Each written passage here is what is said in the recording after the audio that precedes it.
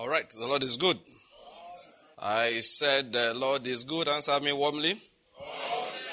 If you are blessed this morning, can you give me an amen? Amen. The Lord is good. All right, let's open our Bibles to declare the glory of the Lord. This morning we'll take from the book of Psalms number 2. Psalm number 2. The nations sing an opera, and the peoples devising a vain thing. The kings of the earth take their stand, and the rulers take counsel against the Lord and against his anointed, saying, let us tear their fetters apart and cast away their cords from us. He who sits in the heavens laughs. The Lord scoffs at them. Then he will speak to them in his anger and terrify them in his fury, saying, but as for me, I have installed my king upon Zion, my holy mountain. I will surely tell of the decree of the Lord. He said to me, you are my son. Today I have begotten you. Ask of me, and I will surely give the nations as your inheritance, and the very ends of the earth as your possession. You shall break them with a rod of iron. You shall shatter them like earthenware. Now therefore, O kings, show discernment. Take warning, O judges of the earth. Worship the Lord with reverence, and rejoice with trembling. Do homage to the Son, that he not become angry, and you perish in the way, for his wrath may soon be kindled. How blessed are all who take refuge in him. Amen? Amen. All right, the Lord is good. Father, we thank you for this beautiful morning, a morning of peace, a morning of joy. Thank you, Father, because indeed you are the reason for everything. We worship the Son. We bow before the Lamb of God that takes away the sins of the whole world. We have come to believe in him. He has a spirit of wisdom, the spirit of knowledge, and the spirit of understanding for us this morning. Thank you, Heavenly Father. Thank you, Lord Jesus. We receive the anointing of the Holy Spirit. And we declare as follows. I declare that the Lord has given me the spirit of wisdom and revelation in the knowledge of him. And I'm being filled with the knowledge of his will in all spiritual wisdom and understanding. As a result of this, I'm walking in a manner worthy of the Lord. I am pleasing him in all respects. I'm bearing fruit in every good work, and I'm increasing in the knowledge of God. Now again, I incline my ears to his word. The word is entering my heart. It is giving me light and direction.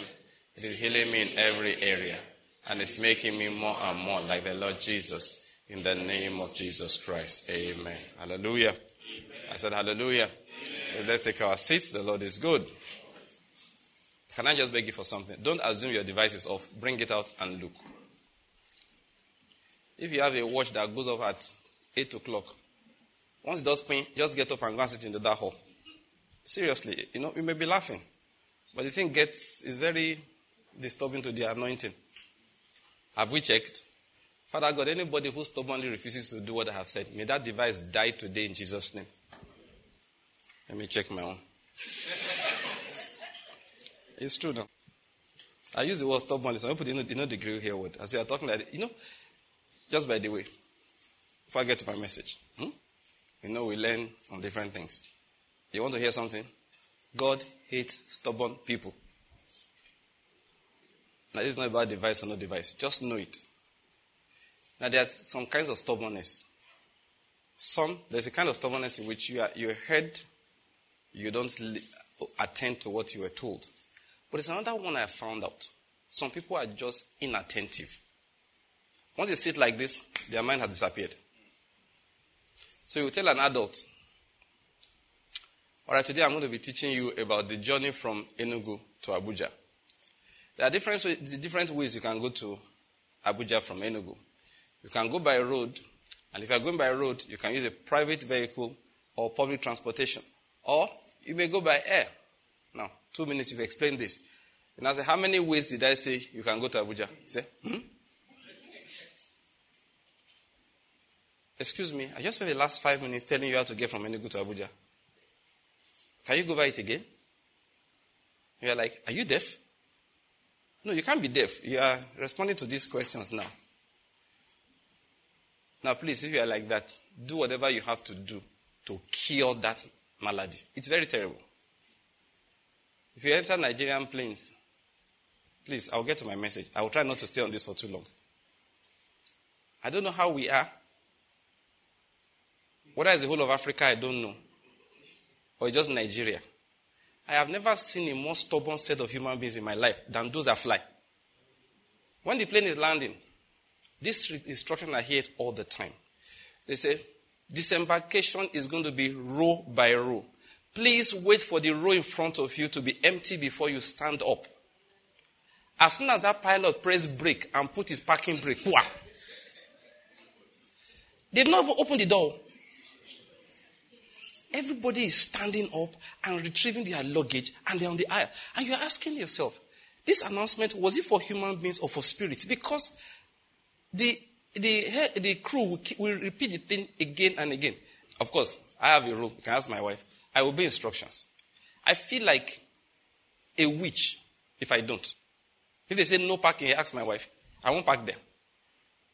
Red light shines red, I hit my brake. It's a personal thing. I feel funny. And like I say all the time, I hate having to say sorry when I saw the instruction. During that COVID period, on the plane, they will tell you, your mask must cover your mouth and your nose. Look all over the plane. Half of the people, the mask is on their chin. The one that now knocks me out. Now, I don't agree with the airlines because one of them used to say, use the other instruction. And then if you go abroad, they don't have that one. At least in Nigeria, when you're flying local flights, they will tell you all electronic devices must be off, even if it has the flight mode. The flight mode is not allowed on this flight. The guy beside you, he's watching TikTok. And the plane takes off. The guy doesn't bother. Puts on this thing and just puts his earphones, closes his ears. See, I love to have my tab on. But I can't imagine I'm holding my tab after it's been said to me 2 or 3 times, every electronic device that has a radio transmitter must go off, even if it has a flight mode. They say it with emphasis. One of the airlines doesn't. They say, flight mode is allowed. And in fact, I talked to one of the crew one day. Say, why do you guys say we can't use flight mode when the other airline says we can? It says FAA, what do you call it? Is it FAA regulation? I said, it can't be. This doesn't apply to the other airline. But my own is that they've announced it. Now, where I'm going is that, do you know? Maybe it's, I don't know. You know, I've not been to Kenya. I've not been to Rwanda. I've not been to Sudan. So let me not say Africans. But these ones I have in Nigeria, they're a special breed. I tell you, God has been struggling to bless us. He's, like, when you know that he can't get weary, we have done enough to wear him out. Simple instructions. It's as if something removes something from our thalamus, the base of our brain. That if it's an instruction, please don't obey it. When I was young, they used to tell a joke. It's not that I'm older, I understand the joke. They said they were on a plane one day. They said the plane was overloaded. And so the plane they had a problem. The engine couldn't carry the whole load. I said, now, it's a joke, of course. You see the kind of joke it is. And I said, please, who will volunteer to jump out of the plane? But it turned out that most people there were Nigerians. They said. So after 1 or 2 people left the plane, for everybody else, they found that the plane was still overloaded. So they now said, pilot, there's a problem. We have too many people. We don't know how to get them out of the plane. So the man said, no problem. I know what to do. They are Nigerians, eh? He said, yes. He said, I know how to handle them. He just gave the instruction. Henceforth, everybody remain on your seat. You are not getting up. You are not leaving this plane. And that's it. Instantly, they were on their feet. They were finding their way out of the plane. I heard this joke when I was, we were on campus, yes, when I heard this joke. So quite a while ago. Now, it's painful that, it is true. I've never seen human beings that can't follow instructions like our people. I know we are recording this, but I will say it. When they say whites are racist against us, I laugh. I say, I will be racist against us. I can't stand this behavior. I used to say one thing. People say, roads are bad in Nigeria. It doesn't bother me. Say, power is not constant. It doesn't give me any headache. You know what what gives me the, goose pimples and makes me cringe is the incivility of the people. That's the one I can't stand. You put a bold sign, no parking. The keke man just parks there and walks away. The tanker man wants to dispense water. He parks at somebody's gate. And you're like, excuse me. When you come out, you say, Oga, no worry, I'll not go to tea. I said, excuse me, this is somebody's drive-in. So you mean you can actually leave a vehicle here? When they wanted to come out of my compound, I threw my gate open. I saw a car, not even a tanker now. A responsible-looking car parked. After, what is this? Finally, one guy ran out of my neighbor's house. Sorry, sir, I wasn't planning to stay long. I said, so it could cross your mind to park at somebody's entrance. I don't care whether you were staying 2 seconds. How did the thought cross your mind in the first place? I mean, how could that thought have crossed your mind? You're driving on the road. Somebody stops to greet his friend. He hits the brake in the middle of the street and he's giving instruction to somebody or greeting somebody on the other side. Now, I have this habit. I said, I was always like that, but you grow, you mature. So I don't want when I get there. I get behind you, I hit my brake and wait for a few seconds. Let me just be impatient.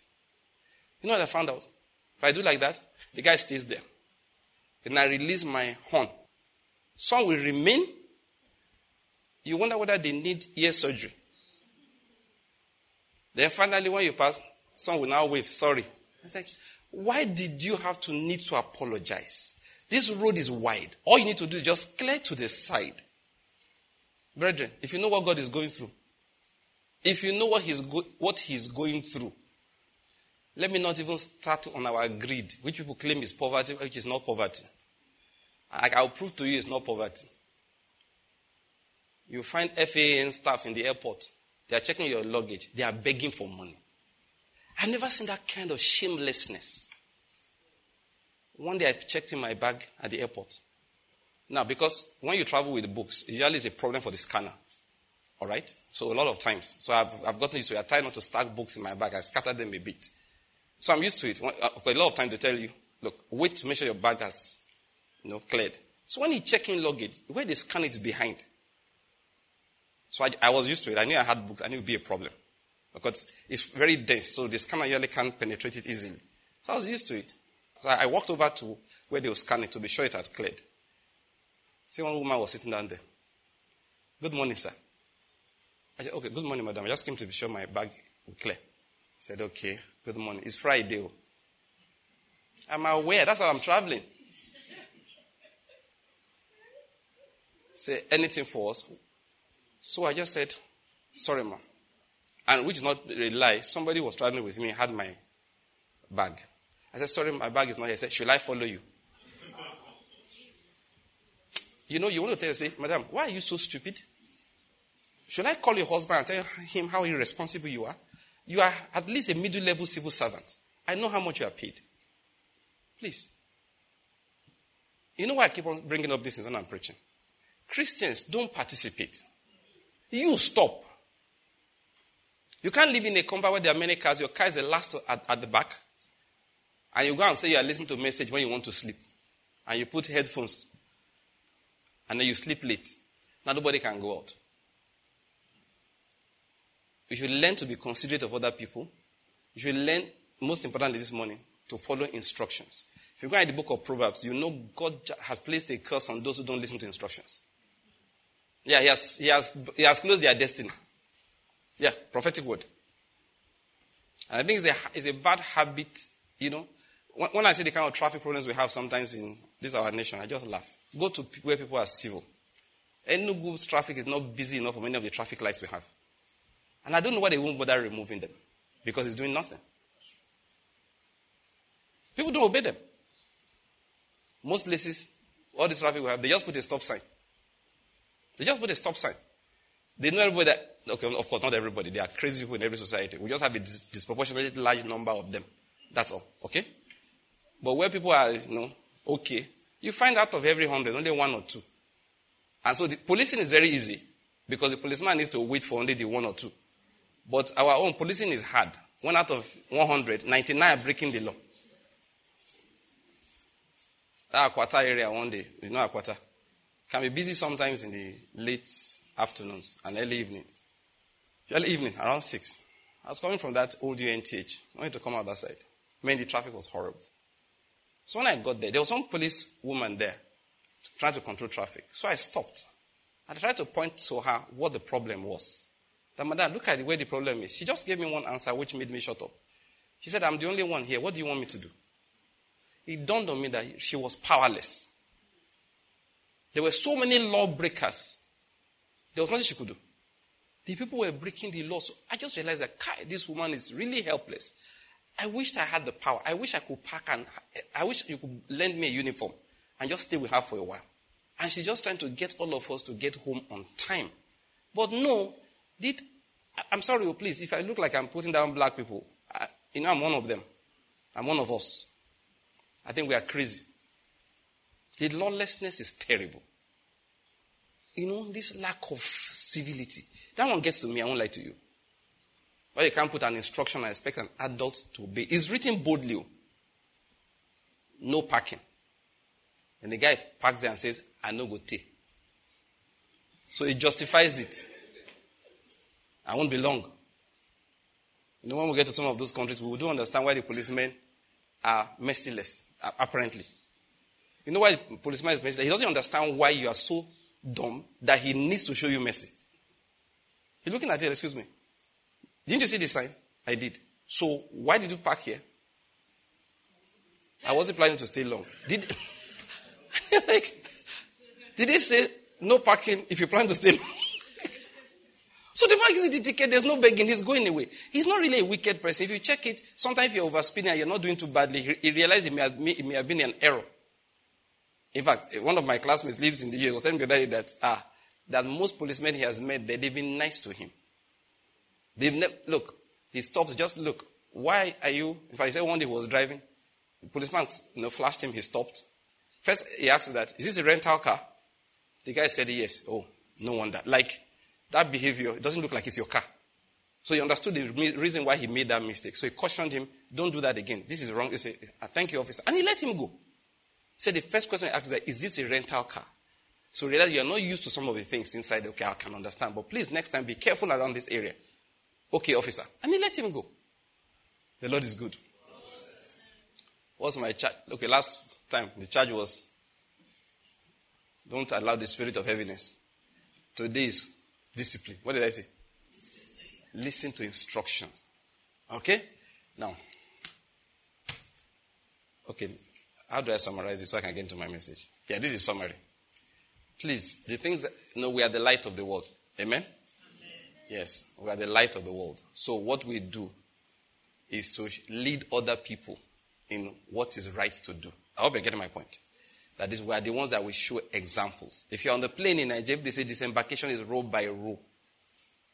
Please, wait till the row in front of you is empty. Amen? Now let's get into our message for today. The Lord is good. I said the Lord is good. Psalm number 126. I'll read. When the Lord brought back the captive ones of Zion, we were like those who dream. Then our mouth was filled with laughter, and our tongue with joyful shouting. Then they said among the nations, the Lord has done great things for them. The Lord has done great things for us. We are glad. It says in verse 4, restore our captivity, O Lord, as the streams in the south. I like New Living Translation of that verse 4. He said, as streams renew the desert. It now said in verse 5, this is my interpretation. The Lord now said, those who sow in tears shall reap with joyful shouting. Now I'm the one that added the Lord now said. Verse 4, in my understanding, is a prayer.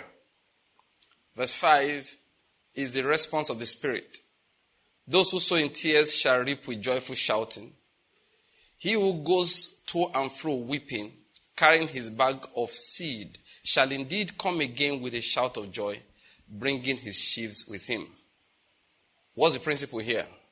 And that's what I want to teach on today. He said, restore our captivity. Restore our fortunes, O Lord.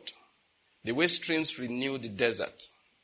And God gave a condition, if I may use that expression, or a prophetic word, that those who sow in tears will reap with joyful shouting. Now, what was he saying? That in the time of seed, things may appear rough. They are sowing out of their lack. Now, please, let me quickly interject so that I don't lose some people. I am not talking about seed as in give an offering so that God can multiply it. You know I don't believe in that. Okay?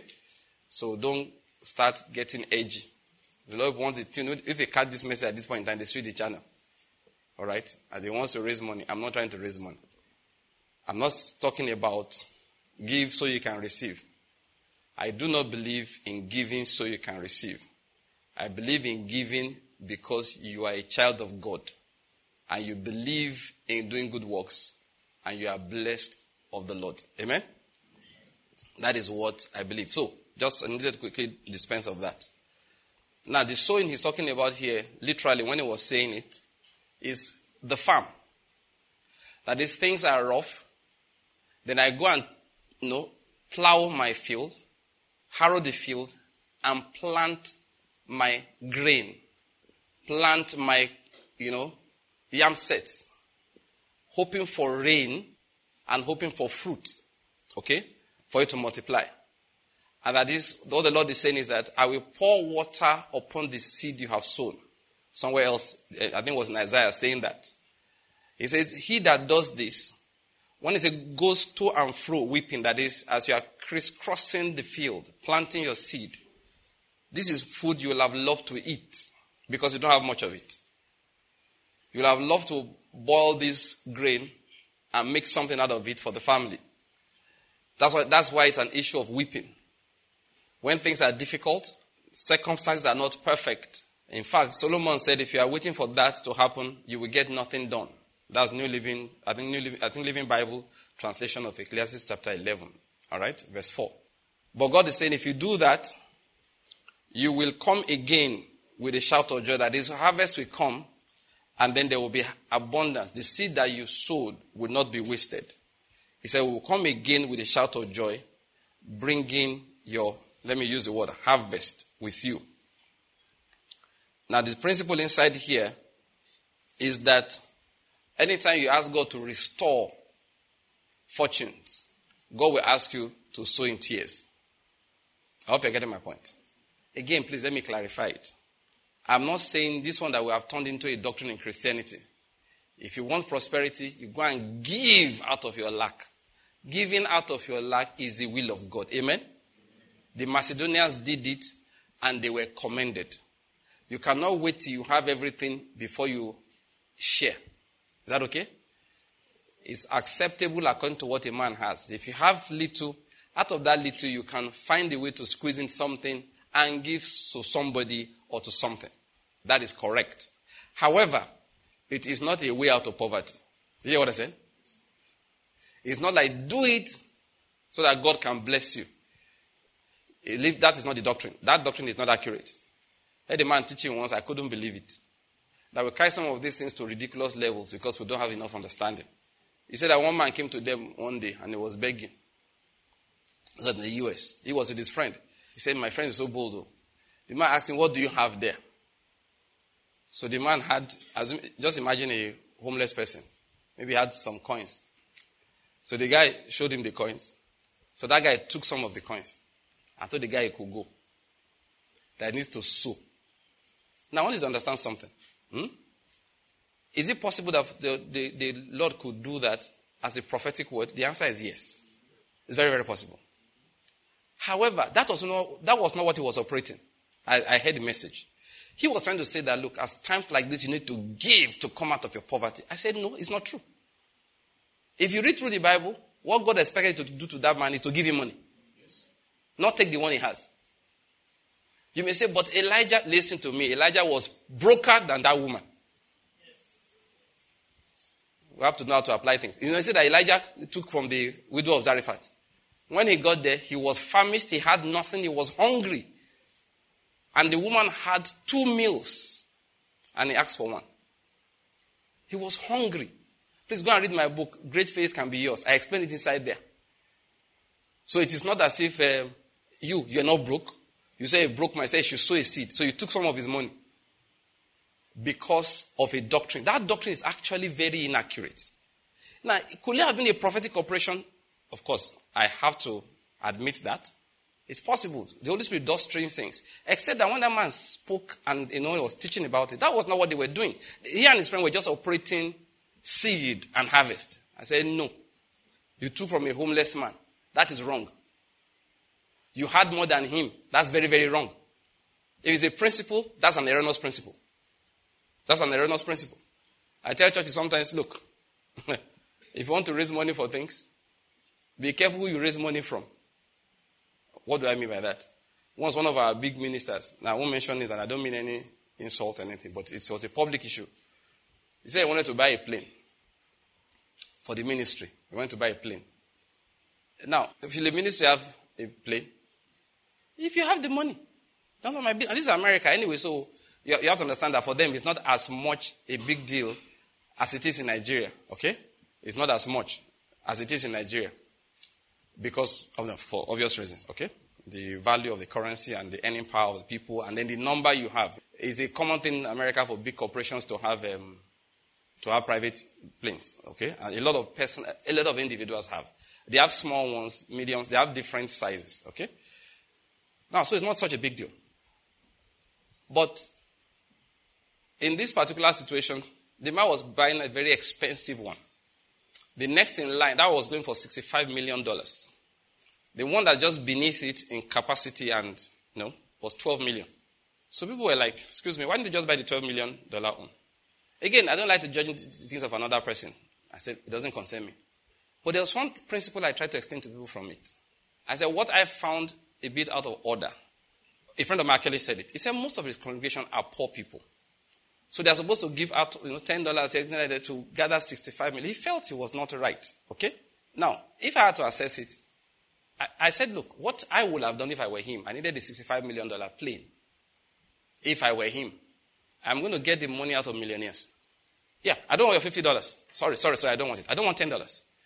Anybody giving to this, you are giving the minimum of $100,000 If you're not giving 100,000, don't give. Then I know who I'm dealing with. Yeah, that's my principle. I'm not saying you have to agree with me. I can do that. I'll just put a cutoff. If you are not giving $100,000, don't give anything. What's my reason? I won't go into that in details now. But part of it is that Elijah, like I said, was broke when he took from the widow of Zarephath. King David wouldn't take from the widow of Zarephath. Do you get what I'm trying to say? King David wouldn't. When he had to buy the land from Araunah, he said, no, I will not. He paid. Why? Araunah, I have more money than you. What are we talking about here? I have. So, sometimes when we take some of these doctrines and turn them into, some of these principles, turn them into hard and fast doctrines, we come up with strange practices. So you want to buy a plane and you tell a poor pensioner to give so he can prosper. For you to buy a plane? No, I don't think it is right. Personally, I don't think it is right. Please, don't get me wrong. I have nothing against you buying a plane. But I tell Christians, be sensible. You cannot give your children school fees for me to buy a plane. You can't even give your children school fees for me to change my car. Yeah, you can't do that. You can't give your feeding money because pastor wants to replace his car. I think something is wrong with you and me. Seriously. So I tell people, when you want to do things like that, you want to buy $65 million planes. Go and meet guys who fly planes also. Hey, you, tight on that your plane. I don't believe that as a leader, I should ask people to give their blood so I can drink water. I'm taking that from David. No. You shouldn't give your blood so I can drink water. Which is what his men did. He said, no, you give me blood to drink water. No, I won't drink. That is only acceptable. That only the Lord can accept such a sacrifice. I head again to that. So in tears, right? I'm just trying to explain some doctrines to people so that we'll get some things right. But what's the principle that, let's not sit on the main message. What's the principle the Lord was teaching us here? Now, I'll get back to it. Just bear this in mind. I'll get back to the reason why I went to do that in a moment. We're talking about walking in what? Divine abundance. Walking in divine abundance. Now, last time I explained something that, okay, let's read another portion of the scriptures. We read it last time, but it's just good we read it again. But we won't read everything because Ezekiel chapter 47. Remember, Jesus had told us something where John was commenting on something the Lord Jesus Christ said. That's in John chapter 7. He said, out of our bellies shall flow forth. That is, he said, this spirit, we are going to receive it. I hope you're getting my point. And I said that, and when he said that, Jesus came out and said, whoever is thirsty should come to him and drink. Okay? And what he was saying is that this is exactly the way Christians are going to be. Because they will also receive the Spirit. They will now become a fountain of living water also. And he was referring to this thing from the book of Ezekiel chapter 47. Now from verse 1. So then he brought me back to the door of the house, and behold, water was flowing from under the threshold of the house towards the east. For the house faced east. The water was flowing down from under, and from the right side of the house, from south of the altar. He brought me out by way of the north gate, and led me around on the outside of the outer gate by way of the gate that faces east. And behold, water was trickling from the south side. When the man went out toward the east with a line in his hand, he measured 1,000 cubits. And he led me through the water reaching the ankles. Then he measured 1,000, that is another 1,000, and led me through the water. This time around, he reached the knees. Again, he measured 1,000 and led me through the water. This time around, the water reached the loins. And he measured 1,000, and it was a river that I could not ford, for the water had risen enough to swim in, a river which could not be forded. He now said, if you go down to verse 8, then he said to me, these waters go out toward the eastern region and go down into the Arabah. Then they go toward the sea, being made to flow into the sea. And as a result, the waters of the sea become fresh. It will come about that every living creature that swarms in every place where the river goes will live. And there will be very many fish. For these waters go there, and others become fresh. So everything will live where the water goes. Now, I'm going to stop reading here. I think the point. Okay, let me just go down, further down. Verse 12. By the river on its bank, on one side and on the other, will grow all kinds of trees for food. Their leaves will not wither, and their fruit will not fail. They will bear every month, because their water flows from the sanctuary. And their fruit will be for food, and their leaves for healing. He said their fruit will be for food, and their leaves for healing.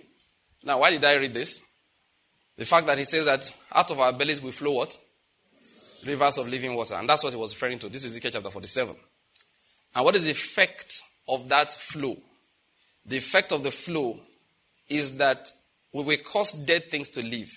If that flow, which is the Spirit of God in us, is going on, it will produce food for people, and it will produce healing for anyone who comes near to draw from it. Please follow what I'm trying to say. Now, later on, maybe we'll read it. If you go and read Luke chapter 19 and Matthew 25, there are two parables the Lord Jesus gave us there, in those two places. One, he talked about the parable of the talents. The other, the Luke parable of the minas. Both of them talking about money, different amounts of money. Now, I don't want to analyze the parables in details. They are slightly different. One, he gave 5 talents, 2 talents, and then 1. The other, he gave 1 mina to every single person. And then each person that he gave the mina to, one guy came. The other one, each person just doubled his money. This one, each person came and told them the amount of fruit that had come out of each mina that he gave. But where I'm going is that, especially that Luke chapter 19, that's the main one I want to really emphasize on. He said, do business with this, or occupy with this till I come. I think we should just read that, please. It's important. Let's just go to that book of Luke chapter 19. Please, I want you to follow what I'm saying very closely. In fact, for me, it became a very good balance when I was meditating about this. God helped me to understand it very well. In verse 12, it says, a nobleman went to a distant country to receive a kingdom and then return.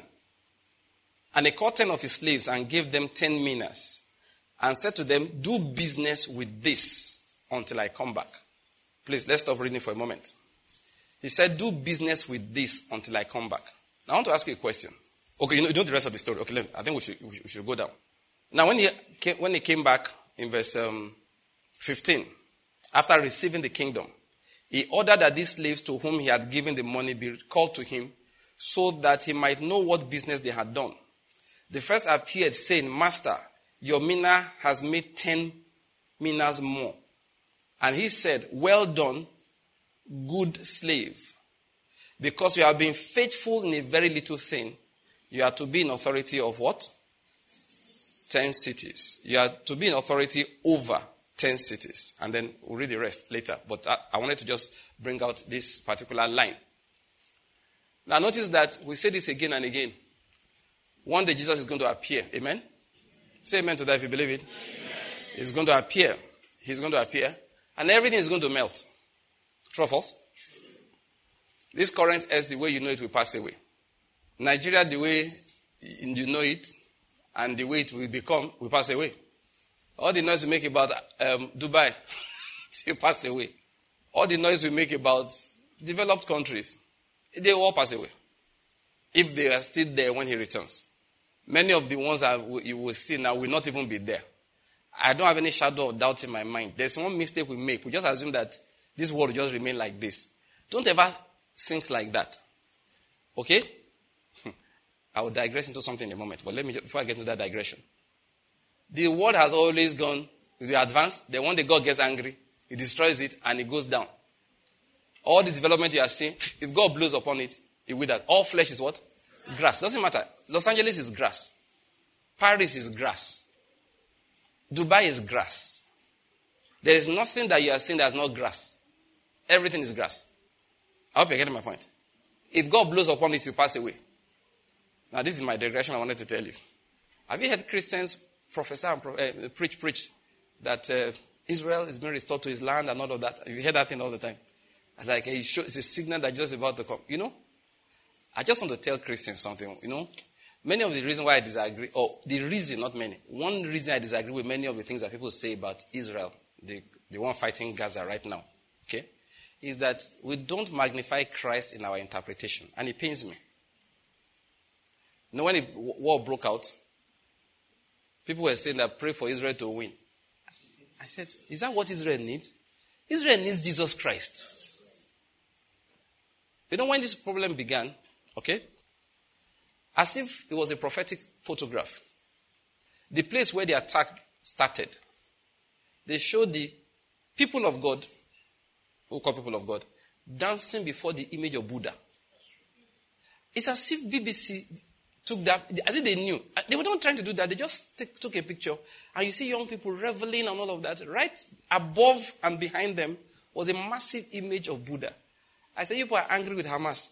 Thank God it's not Moses, Joshua, and Phinehas that came. You're angry with Hamas. If it's Moses, Joshua, Phinehas that showed up, they will cordon off the area and kill everybody. And they will be your leaders.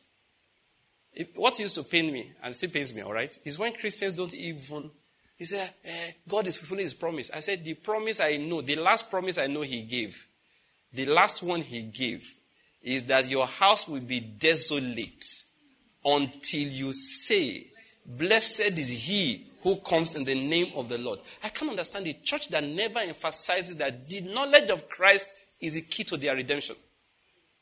I can't understand. Please, never interpret any prophecy if it's not centered around Christ Jesus. Because that testimony is the spirit behind that prophecy. You know why I'm saying so? Please, people of Israel, don't be angry with me. I'm right now the voice of one crying in the wilderness for you. If you don't repent, I don't care how many Aliyahs gathered you, it has happened before. You will scatter again. Why?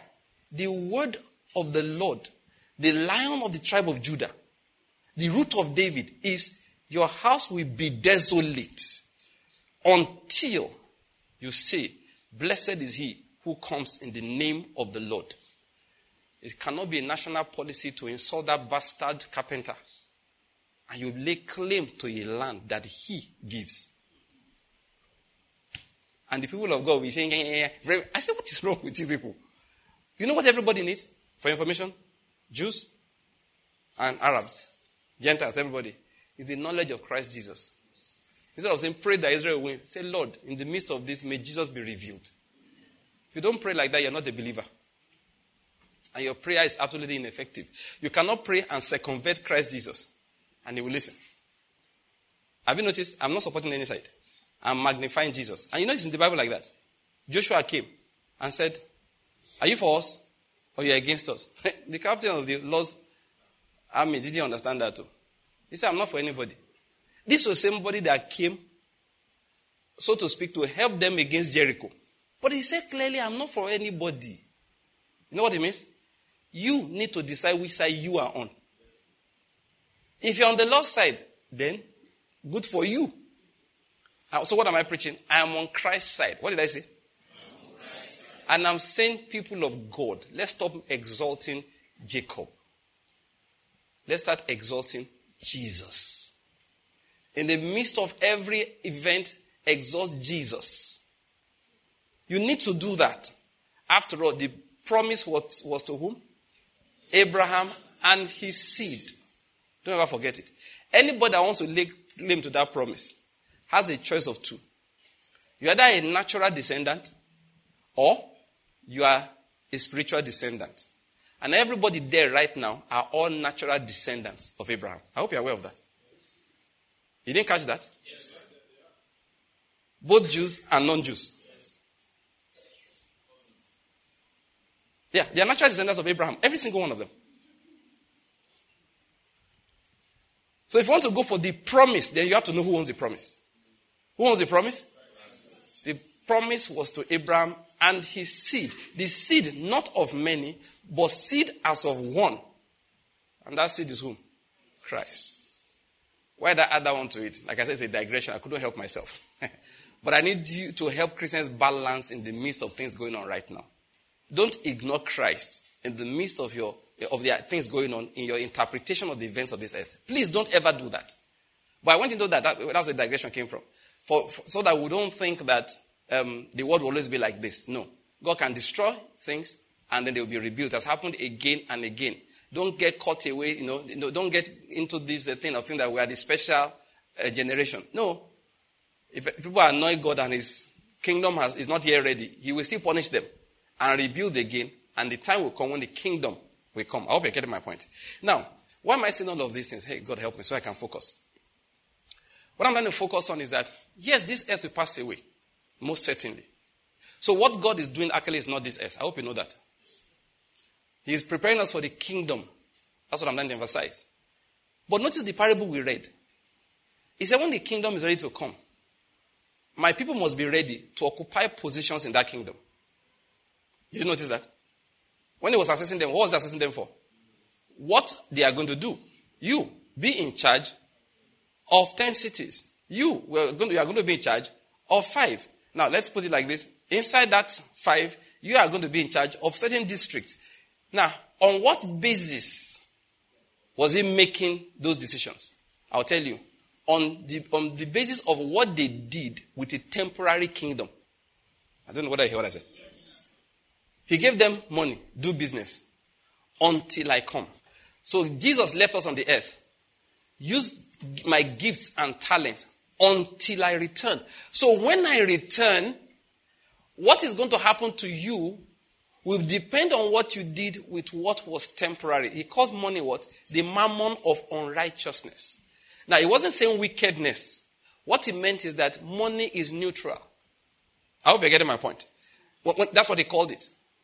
But I'm going to assess you based on what you did with material things. I am going to assess you based on what you did now. I'm at another level to it. With your gifts, with my gifts and talents that I put inside you, that you used in a temporary earth.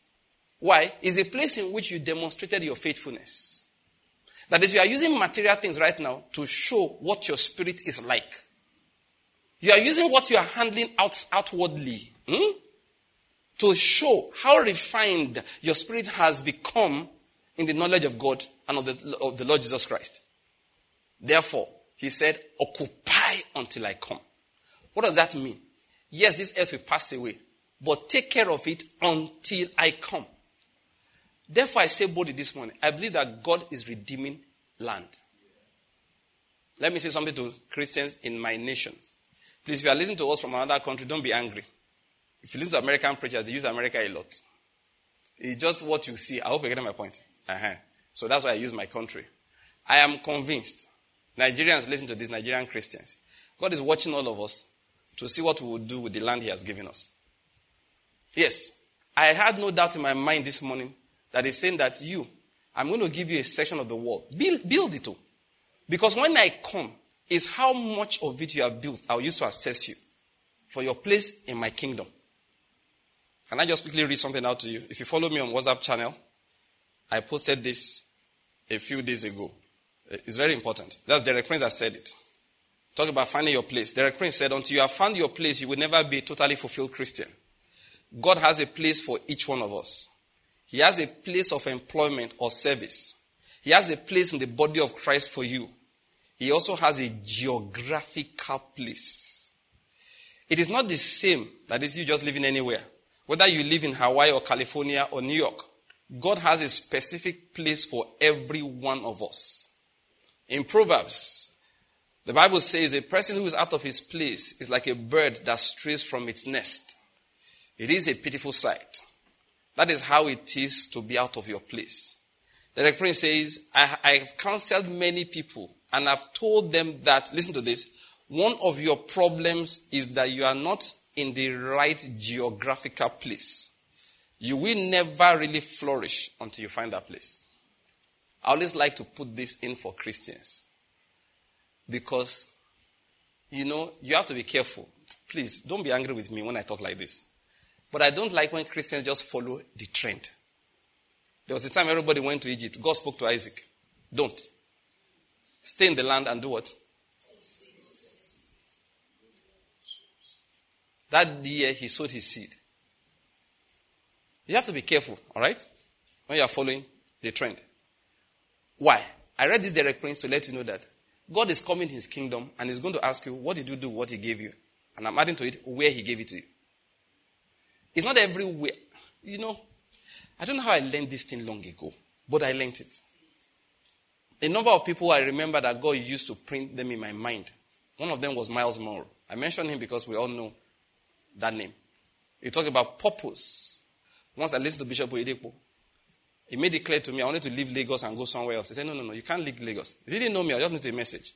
Stay there until I come. Can I use that expression? Until I come. And when he came, he told me, go to Enugu. You're not going to where you were thinking. Stay in Lagos. I didn't like Lagos one bit. He said, stay there until I come. I learned it long ago. When I was leaving Lagos and coming to Enugu, everybody said, why are you going to Enugu? The money is in Lagos. Now, that statement is enough to drive me out of Lagos. Why? If where the money is what is driving me, I'm serving mammon. Now, please, that is not how I feel. It is a fact of the spirit. If where the money is how you are making your decision, then you are serving mammon. You are serving mammon. It's not. I know you worship every morning, no. I know Nathan Abasi is your bosom friend. I know Dusio Heko is your relative in the spirit. And you people worship together every morning. You are still serving mammon. You may have a ministry, it doesn't matter. You are still serving. If you locate your ministry where the money is, you can go to that ministry and this morning let's declare the glory of the Lord. There is none like you, O Lord. You are great, and great is your name in power. Who will not fear you, O King of the nations? Indeed, it is your due. For amongst all the wise leaders of the nations and in all their kingdoms, there is no one like you. You are still serving mammon. As long as that place where you are raising that glory from was situated because of money, you are serving mammon. I hope you're getting my point. You are still serving mammon. So they said to me, that's where the money is. I'm like, well, let me not go over that story again. But for me, is where money is the issue or where purpose is? When Pialton left, was there money in Elisha? Or Shogbo? Where was it? Was it Elisha? Where was it? Elisha. When he came from the UK we are going to now, when he came from there, I hope you're getting my point. It's true. You've read your Bible. Where did you ever see Paul move? And he said, because this is where the money is. Why is it that we claim to be believers, but we behave like we don't believe anything? It's as if the only thing we believe is that Jesus Christ died for our sins. After that, we live everything the way we like. If a man loves me, what does he do? He will keep my word. Obeying his word is critical to him. It's not that you agree. See, Jesus is not Savior unless he's Lord. Jesus only saves those he's Lord over. If he's not Lord over you, he ain't your Savior. You can't take half of him, the saving half, and forget the Lording half. The saving half is ineffective if the Lording half is not there. I hope you're getting my point. What is the Lording half? It means that he decides how you live your life. You don't just come to him for deliverance alone. Everything you do is according to what he said. Or what he says. Please, I hope what I'm saying is clear. So people said to me, I said, no, I learned it. I don't know. Like I said, I can remember a few points where certain messages were driven into me. I remember like 3 now. Okay? Which let me know that, oh boy, it is not everywhere you like you go. You have a place of appointment. You have a place you are ordained to be. You may not know it, but at least pray about it. I don't know whether you're getting my point. You know, once you start praying, see, just acknowledging that fact is half of the journey. In fact, I think it's a little bit more than half. It's at least 51%. Just knowing, because what Christians think is that he saves, then I live my life the way I think best. No. Just by you knowing that the Lord that gave me life, who I'm serving, he said that he died for all. Paul told us. 2 Corinthians chapter 5. That those who live will no longer live for themselves, but for him who died and rose again on their behalf. So you know you are not living for yourself. Paul said, for me to live is Christ. What does that mean? That is, I'm not living for myself. Everything I'm doing is according to the word and purpose of Christ. Just for you to know it. That is, see, you can't come to me and say, Pastor, please, I applied for a job.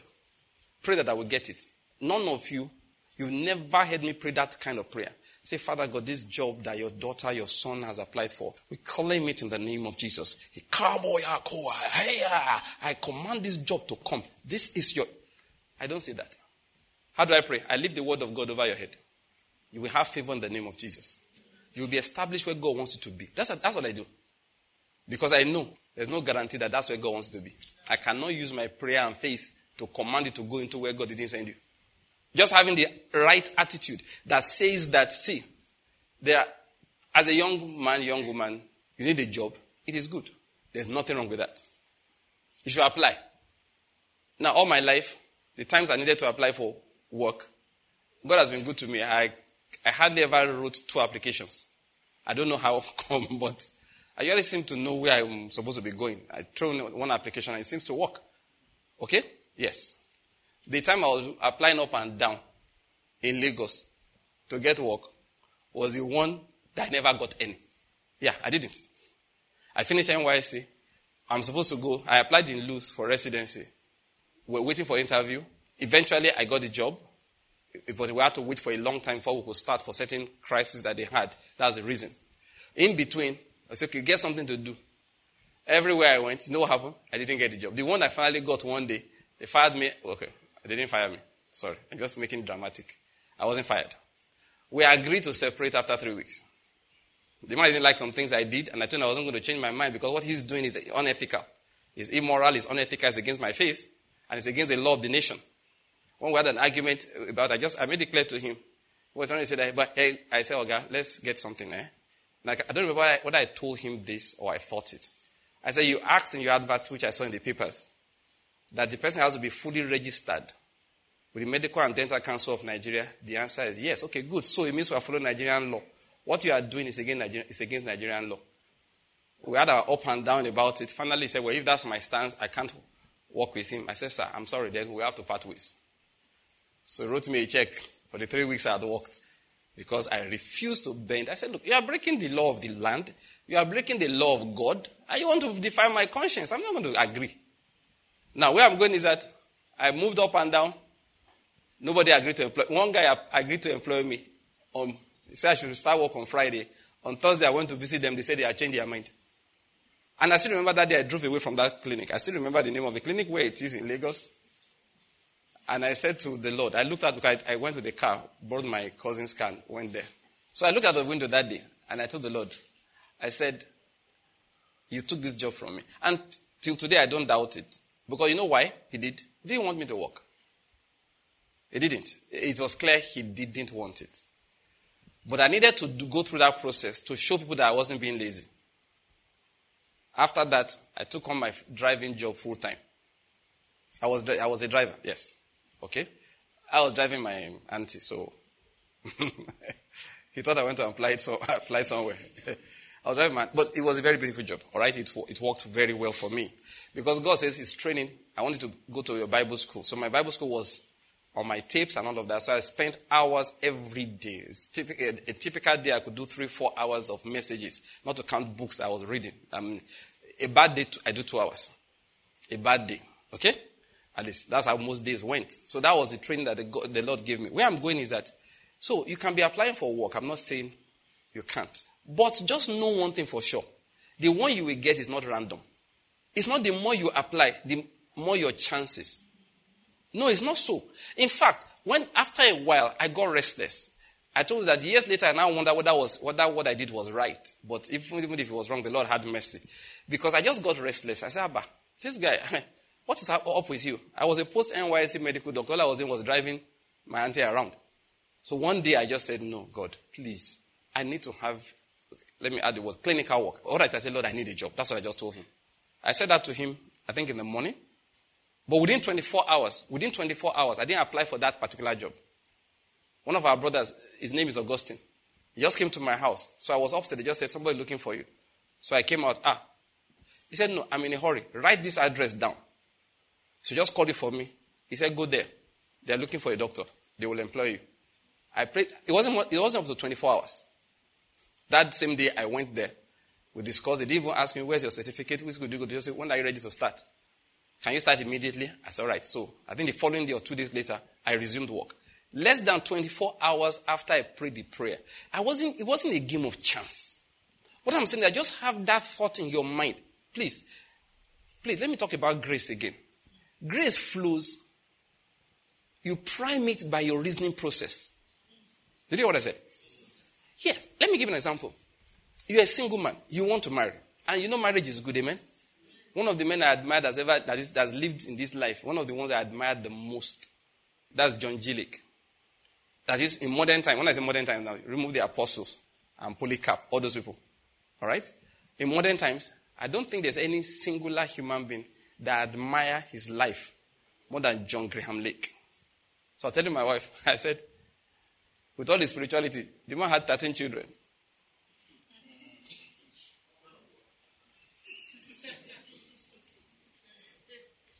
If I'm mistaken, then it's 12. But it's not less than 12. That's 12 or 13 children. I said, Pastor, with all this, the man could fast and pray. How did you manage? You're wondering how one woman gave birth to. No, he had two. His first wife, that was one that died in South Africa. So when he returned to the US later, he married again. But that first one had 8 children. He married again, and the new wife he married had 4 or 5 children. So marriage is good. That's what I'm trying to say. The most spiritual man I know married. Of course, you also know how much I quote Derek Prince. You know, these are men I quote a lot. Kenneth Hagin. All of them married. Okay? The only man I know that I quote that didn't marry is Sadhu Savari Raj. Okay, so they married. So it's good. I'm saying marriage is good. Amen? Yeah, it's very, very good. But your marriage is not haphazard. The woman you will marry and the man you will marry is appointed from heaven. I hope you're getting my point. It's not a game of chance. Remember I said that grace is primed through what? A thought process. That's what faith is. How you reason. You prime it. You know, by just thinking that thought, the power of God flows towards you differently. Just thinking it too. That is, you're in church. Let me see your finger. The left hand. Nothing there. It's empty. You're not married, right? Can you stand up? Please, this guy is not married. In case you want to marry him, see him at the end of service. Sit down.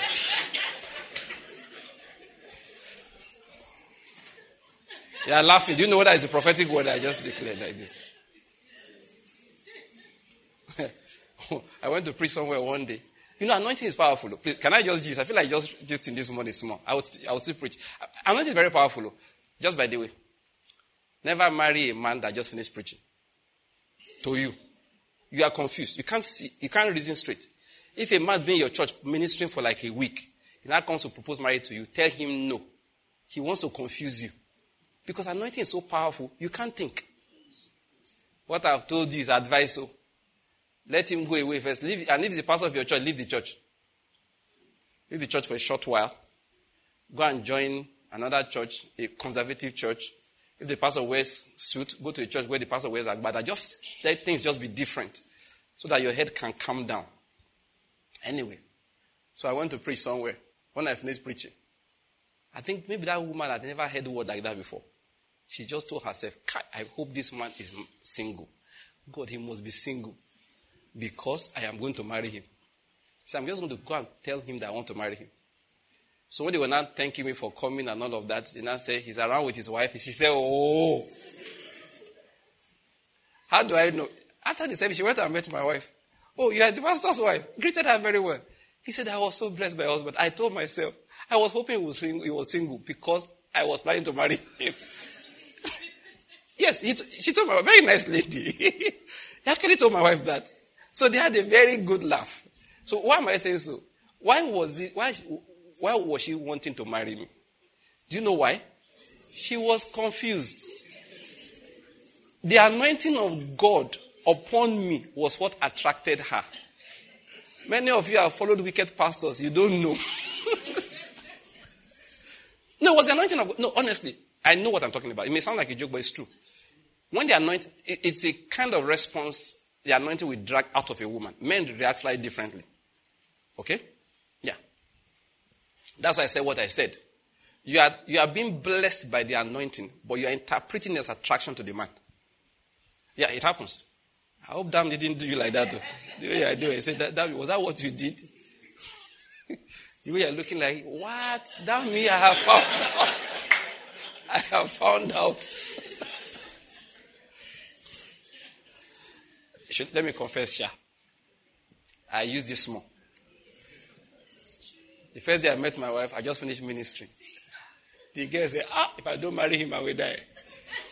She didn't say so. I'm just really... But the first day we met, I just finished preaching. So she now came to ask me questions. Actually, she was not the one that preached, Abby. So I was not deceived. My eye was clear. And I was the one that started the whole process. But now she greeted me first. And you know why she greeted me? Anointing. Oh, thank you, sir. Anointing.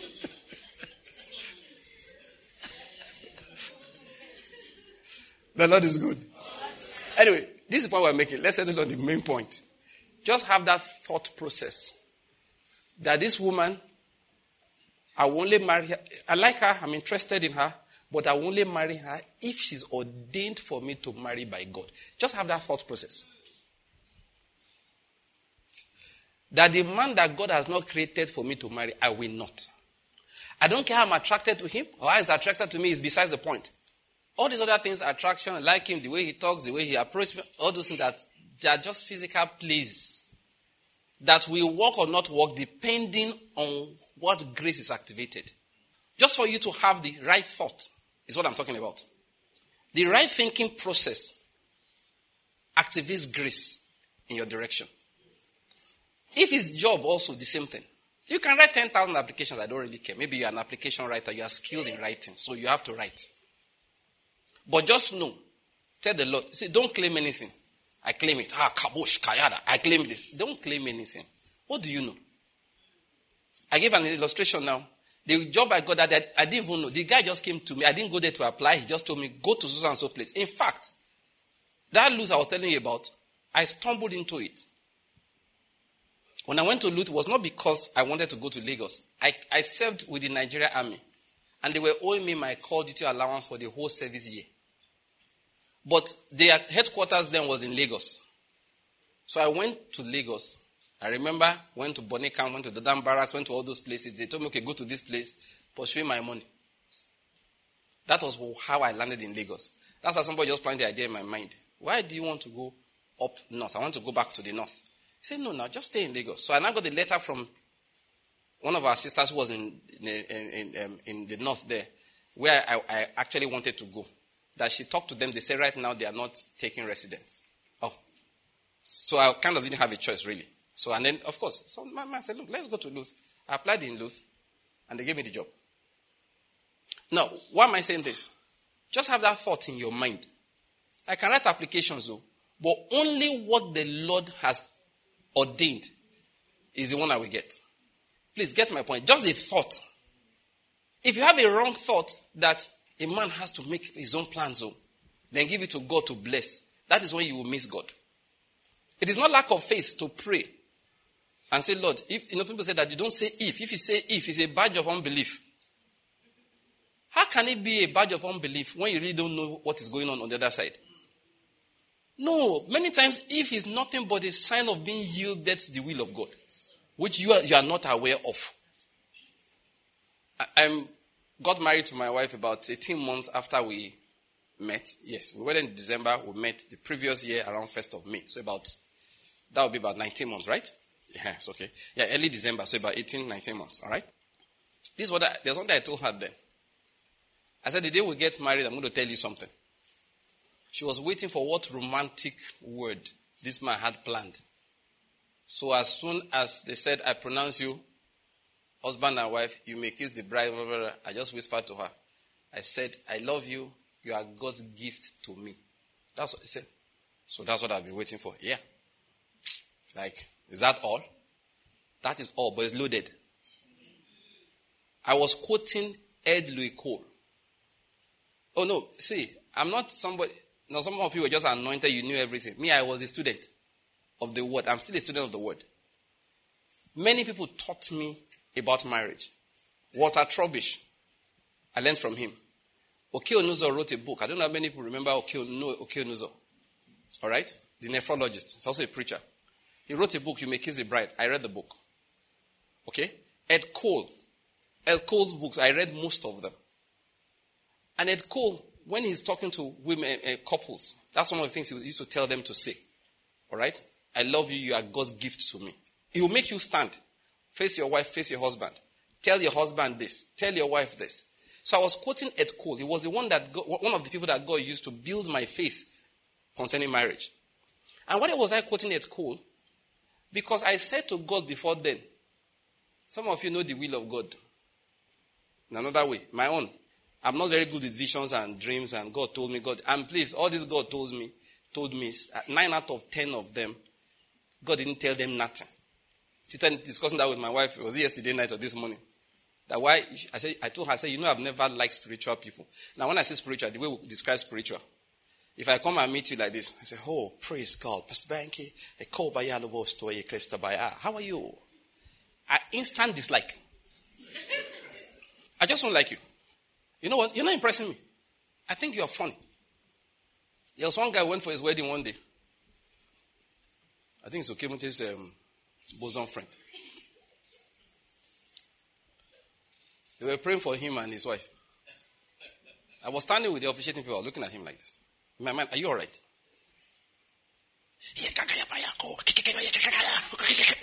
On your wedding day, are you crazy?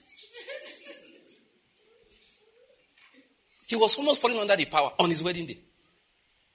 So I was looking at him like that. I was just looking at him like, this boy is not serious. I was looking at him. You are the groom. Okay, what would the train now do? Please, if it's your wedding, brethren, please beg the pastor. The anointing that will make me fall down is after. Here, let me recite things I'm supposed to recite. I hope you're getting my point. And then join us together in the name of the Lord. I have never understood all this. Jesus used to live normally. The person that lived abnormally was John the Baptist. See, if you went for a wedding, Jesus came. He ate and drank whatever they served. I hope you know he dressed normally. When he was leaving in the morning, he would look at the mirror and spray his perfume. If you want people who are so spiritual, you go and meet John the Baptist. Yeah, Jesus knew God more than anybody else. Spirituality is not how much of odd behavior you have. It's true now. Let me just tell you. Spirituality is not how odd you are as a person. Spirituality is how much truth, the truth of the word of God is loaded in your heart. Please, I'm begging you. Spirituality is how much of the truth of the word of God is loaded in your heart. I know why I'm saying all of this. Because I said to my wife then, not to her directly now, but I said to her in many other words, but to the Lord, all this one of gigs that we are doing is the way I think. Hopefully, I'm thinking by the Spirit with the word of God. I wrote this thing inside my book. Should I say yes? Please read it inside there. Because of what Ed Cole said, I knew that the final proof I will have is that wedding takes place successfully. Is the reason why I reserved that statement for my wife until the whole thing is over. Because I had told the Lord, it will be a very bad experience, Lord. But if you have to stop the wedding 2 days to the wedding, please go ahead. I said it to him years before I met my wife. Because me, I don't want trouble. Please, I'm not bragging. My wife is here and she's looking very nice this morning. It's a beautiful blouse she's wearing, honestly. And it's new. Brand new. It's beautiful. Yeah.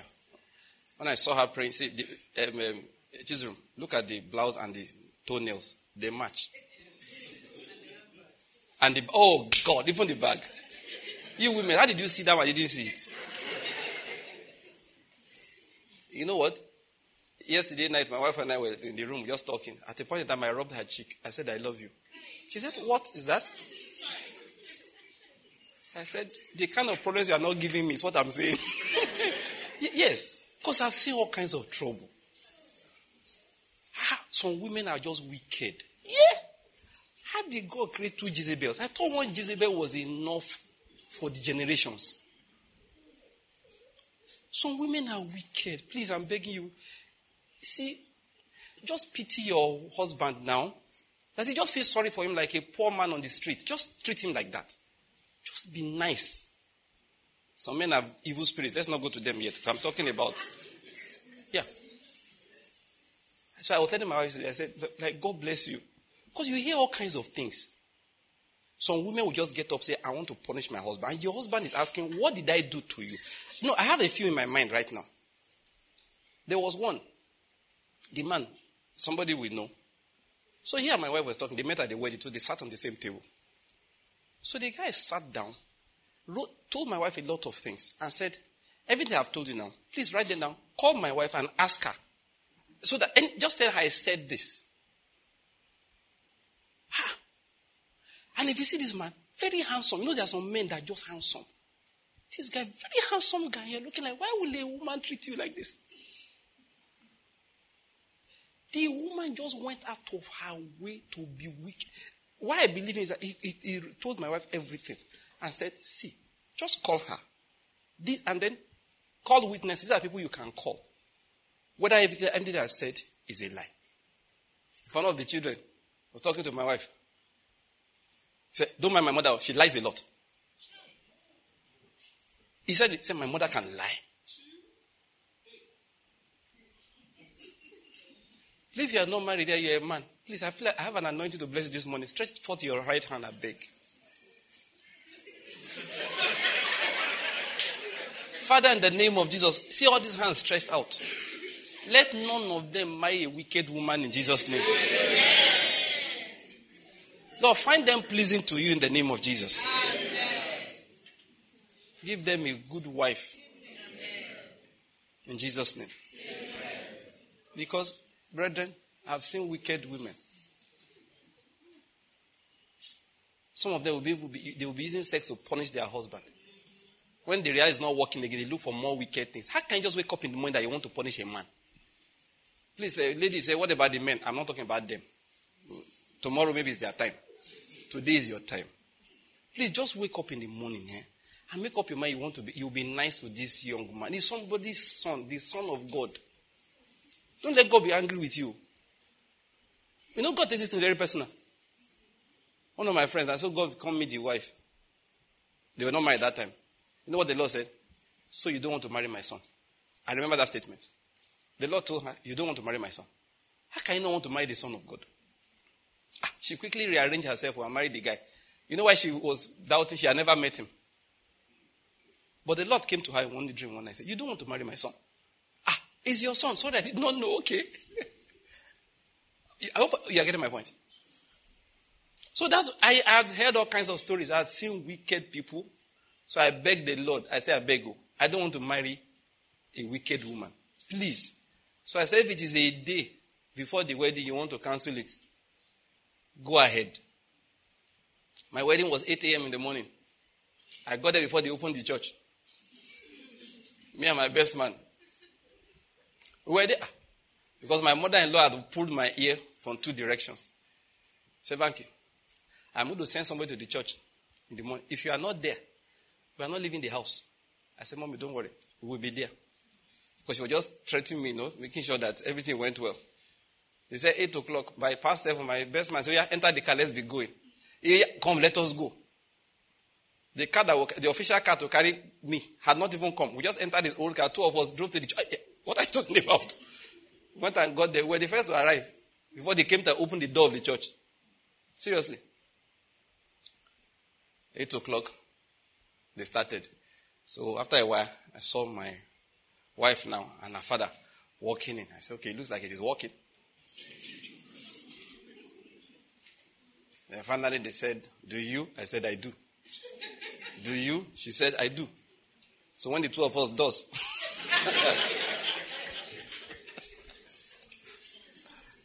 So I said to her,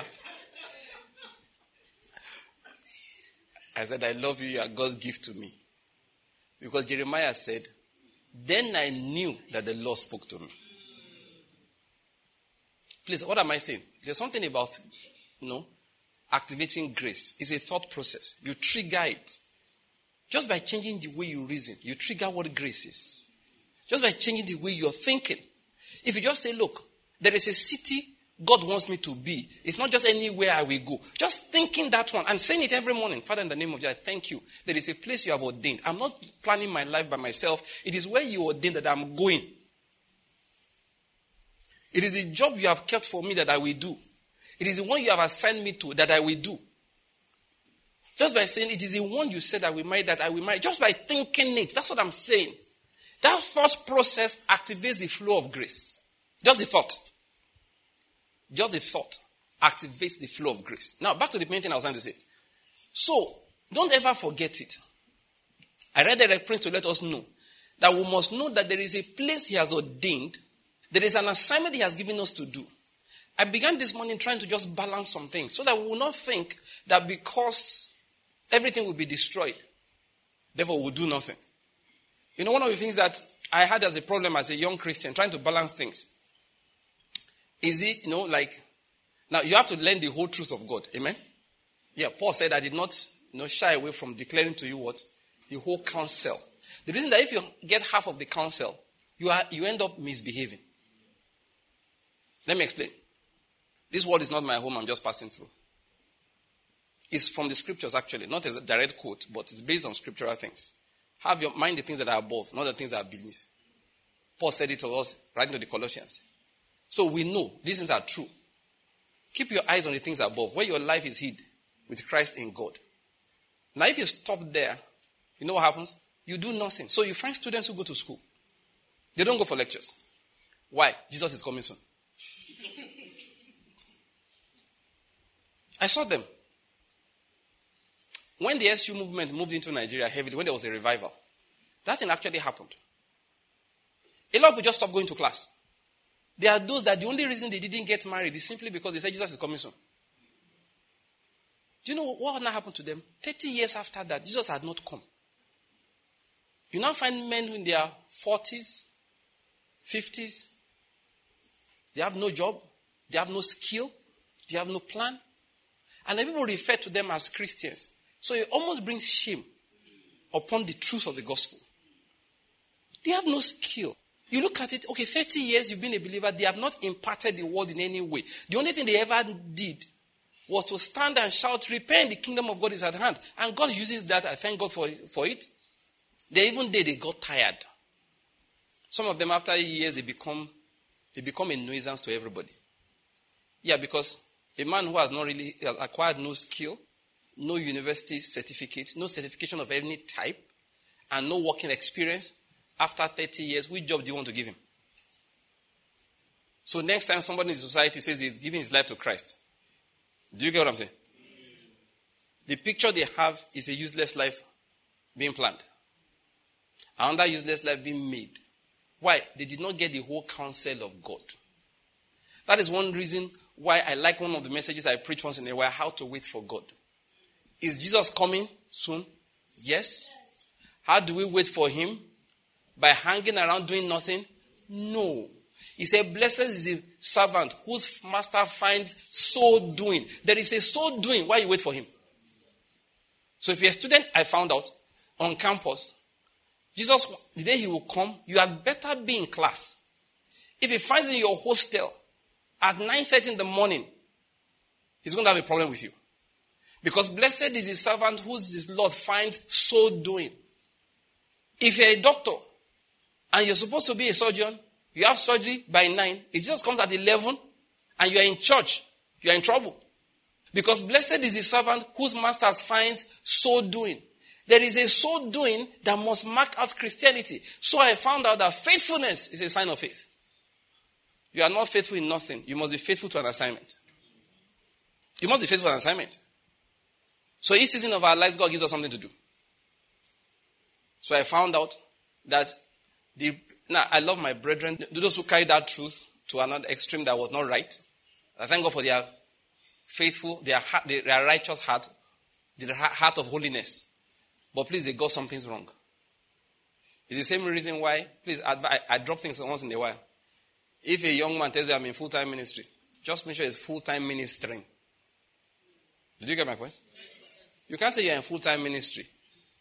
The last 3 weeks, we don't see what ministration you have done. I hope you're getting my point. In the morning, you should go about ministry. You should be outputting materials. You should be doing, do you get my point? There must be ministry. I found out God doesn't like I do people. No, he doesn't. There must be something you are ministering, whichever way. And I thank the Lord that became a good balance for me, my teachings. I observed and I saw that when Christians practice that, God is glorified. So instead of abandoning school because Jesus is coming soon, you will say, Jesus must find me in class when he comes. Why? That is the current place he has put me. Instead of abandoning your work, you are a construction person. You gave your life to Christ. You are building a 20-story building. You gave your life to Christ when you are on the 6th floor. You now abandon the project. Why? Jesus is coming soon. He may come before we finish the building. You know what Jesus is saying? You are very correct. But when I come, I want to see that building is beautiful and you are finishing it. You can't go and sit in front of the construction site. Say, why are you not working? Jesus is coming soon. This building shall pass away. Why are we going to build what will pass away? I will tell you why you will build what will pass away. Because you have to show him, this is what I did with the talent, the meanness you gave to me. You will say, here are the 4 buildings. They said the money could finish only 1 bungalow. But this is how we invested the money. Now, we have this row of buildings. Your mina, Lord, has made 10 more. Then you know what he will do? He will wipe out the whole building because everything is melting away. Then he takes it to a new kingdom and say, be in charge of 10 cities. But those who did nothing because he said the master is coming, he throws them into what he calls outer darkness. Where there will be what? Weeping and gnashing of teeth. Please, I hope you're getting my point. Last time I talked about the fact that we must touch something. And that's what I'm trying to emphasize today. That's what I'm emphasizing. That we have a commandment to do business till he comes. That is the assessment he's going to use in what concerning where he will place us when he comes. So what did he say? We read Psalm 126. He said, restore our captivity, O Lord. In fact, my message today was supposed to be titled, The Discomfort of Productivity. I like the way John moved. He moved to and fro when he heard my title. Powerful title. The Lord is good. The reason why I chose the title then, The Discomfort of Productivity, is that, you see, the tendency in human beings, okay, is for us to rest, to relax. And we have this feeling that God, like I said earlier, see, Jesus is not Lord, Savior, except He's Lord. Please tell everybody, you should put it on your status. Jesus is not Savior unless He's Lord. Small digression again in that area. So all these people are going to church. These days now I've seen there's a prayer. People call it prayer revival in Nigeria. I don't believe it's a prayer revival. I believe it's a prayer trend. Have you noticed it? I heard that everybody is now doing early morning prayer. Someone here yesterday, midnight prayer. Everybody is now going. Human beings are funny. Once something goes, it's a trend. So everybody is following. I saw the guy who sits on the big chair with Mother Mary and her chaplet on the side. What's his name? You know the guy. Okay, this guy seems to know. The way he's laughing from the bottom of his heart, you know them. I see all the testimonies they claim to have. Yesterday night, I just sat down in my house. I was thinking about it. I said, God, let me be honest with you. I am not impressed. Do you know why? There is nothing like revival except there is repentance. There is nothing like that. Nobody has come to tell me. I heard many of the testimonies. Nobody has come to testify of how they stood through difficult times and stood by their spouses despite all of this by faith. It's more like, Papa, last time we were praying, they said they were going to deport me. Right now I'm in Germany and they were going to deport me, and then they went into that fire prayer, and then we finished the fire and the prayer, and then finally, last minute, the God of overdue, He came through with my papers. Amen. Oh, everything is... Yes, what God has added to me. When I checked all the testimonies, I said, I beg, go and read the testimony of Jesus Christ. First, they all went to John the Baptist, who did no mighty work. Then secondly, Jesus had all kinds of testimonies. Do you want him to tell you about Zacchaeus? Yes, now, you see, that was revival. Yes. He came. Jesus said, Zacchaeus, come, we are going to your house to eat. Zacchaeus said, if I have defrauded anybody, I'm refunding.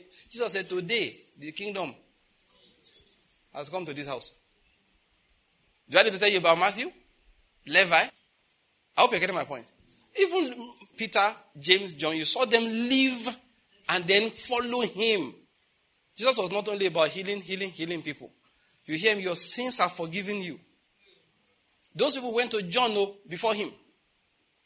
Saw the revivals that's not lauding Jesus in our lives, but just expecting him to be Savior. It's fake.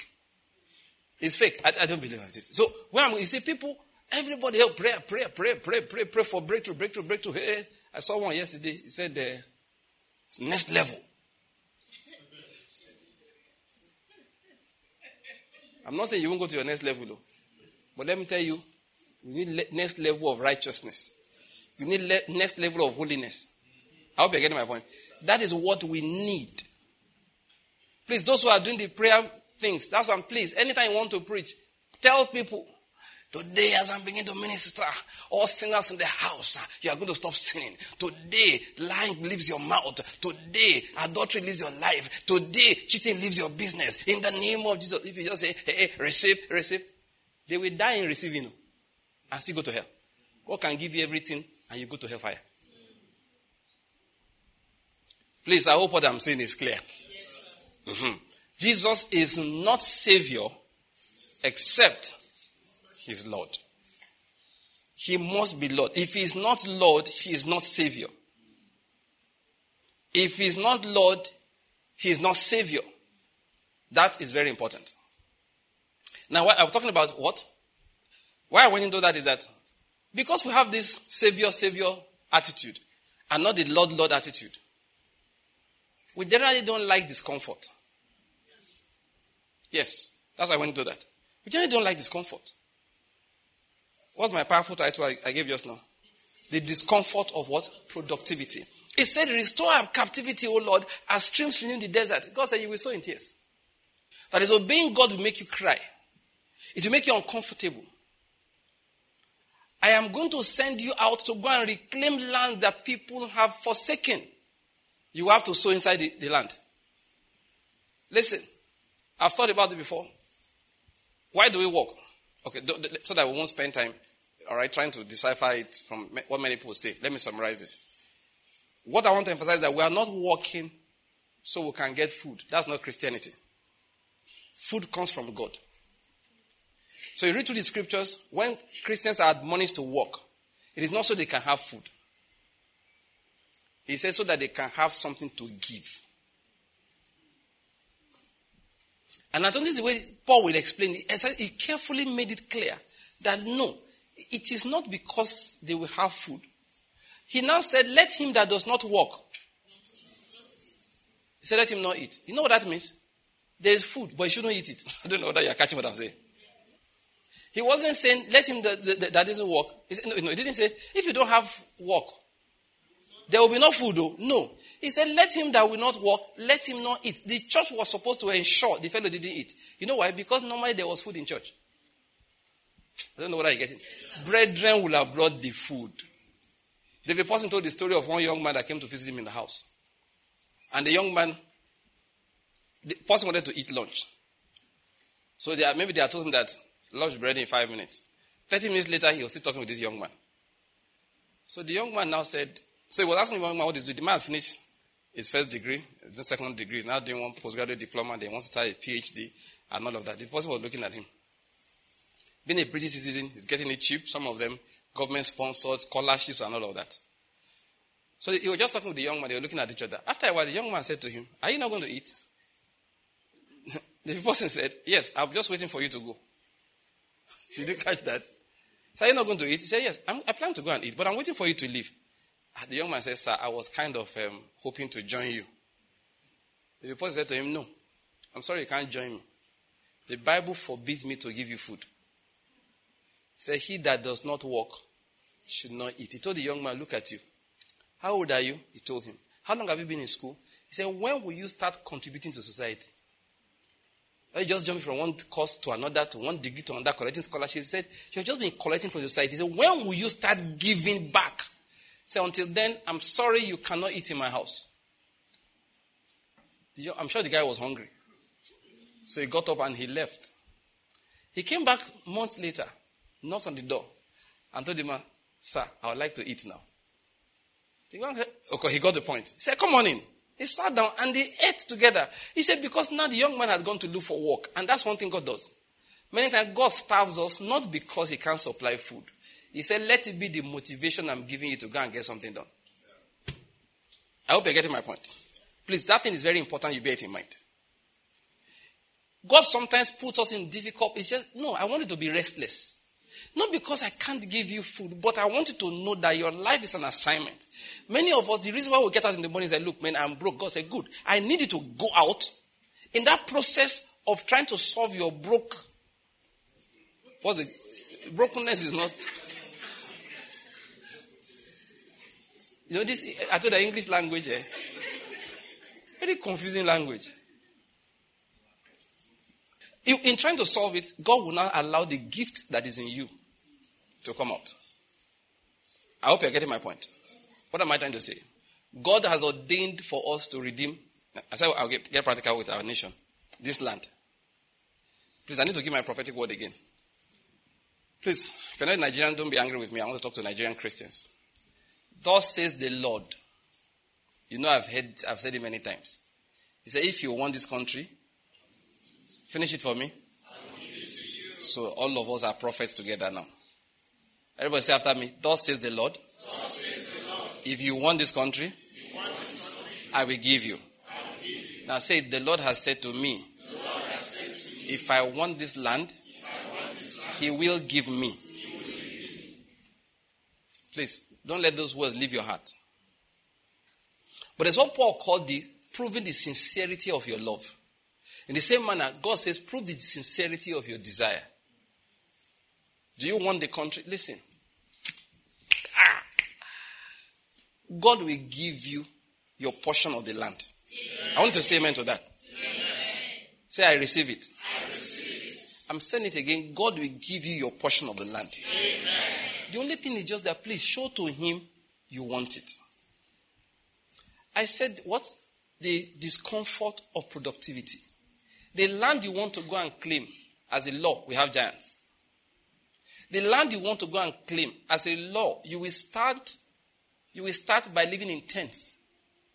I hope you're getting my point. Yeah, it will start with tents. No, that's the progress. That's the progress. Yes. Abraham will come with tents.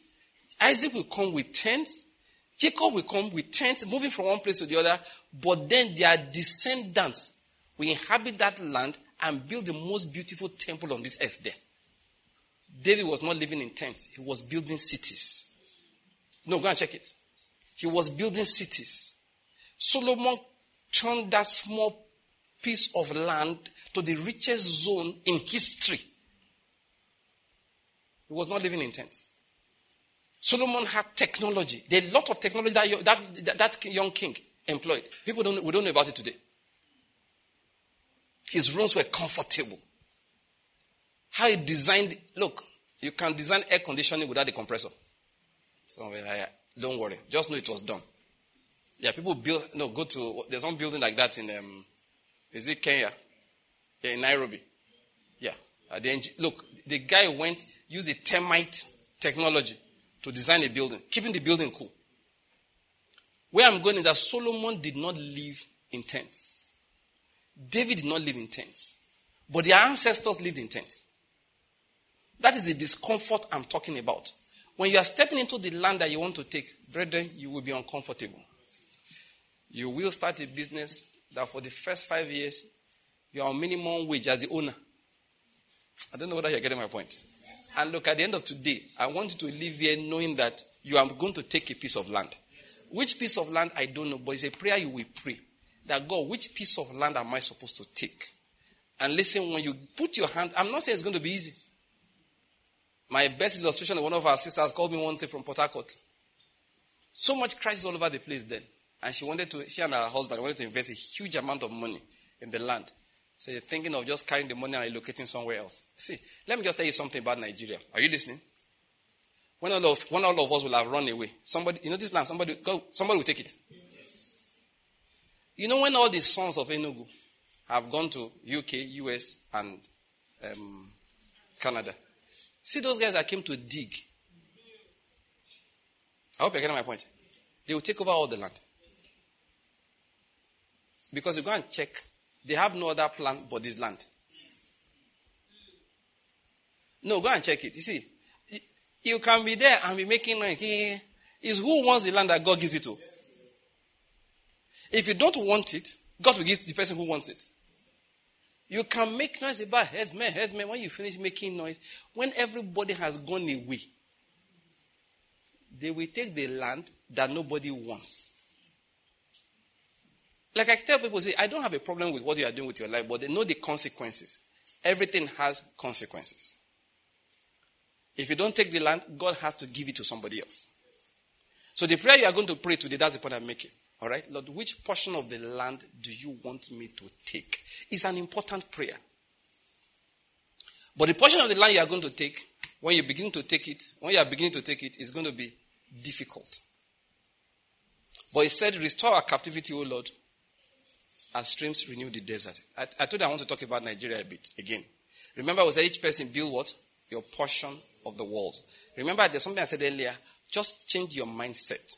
Just know, and I'm talking to you this morning, that you are a redeemer for this land. And God is saying, go and redeem it. Use the gifts and talents I gave you. Number one, I gave it to you. Two, I told you where to use it to redeem. And then three, one day I'm going to ask to check how well you have done. Many people are there criticizing the country day and night. God says, I will soon call you to account. You will find out that you are part of the problem that I have. You know how Satan takes us away from our destiny? Comfort. I talk about the discomfort of productivity. Did I not say so? You know one of the things I've learned in this life? If you are hoping to start a business that will not be making enough money for you to be comfortable, it will never happen. Uh-oh. What did I say? I know enough. All right? I've lived for some time. I've watched things done. I've watched my wife do things. We've done things in the house. I have realized that God has done something for us as believers. He has said there is no resting place for you here. Your rest is in God. You know what I found out? He said, be fruitful, multiply, fill the earth. This is what happens to you as a Christian. Give me an idea of a business. Or when I say business, you know what for us business is now? The way by which you are impacting people, impacting the environment, impacting society. So give me an idea. Just give me one, anything. A school? Okay, agriculture, very fine. Now, you see where I'm going. Let's take school and farming. You start a chicken, a poultry. And then after a while, you start harvesting. Is the word correct? Okay. You start harvesting your eggs and all of that. And you're selling fowl. Let's just make it simple, all right? Maybe you make a profit for all your effort and everything about 250,000 every month. You average it. And it's doing well. People think that that is okay.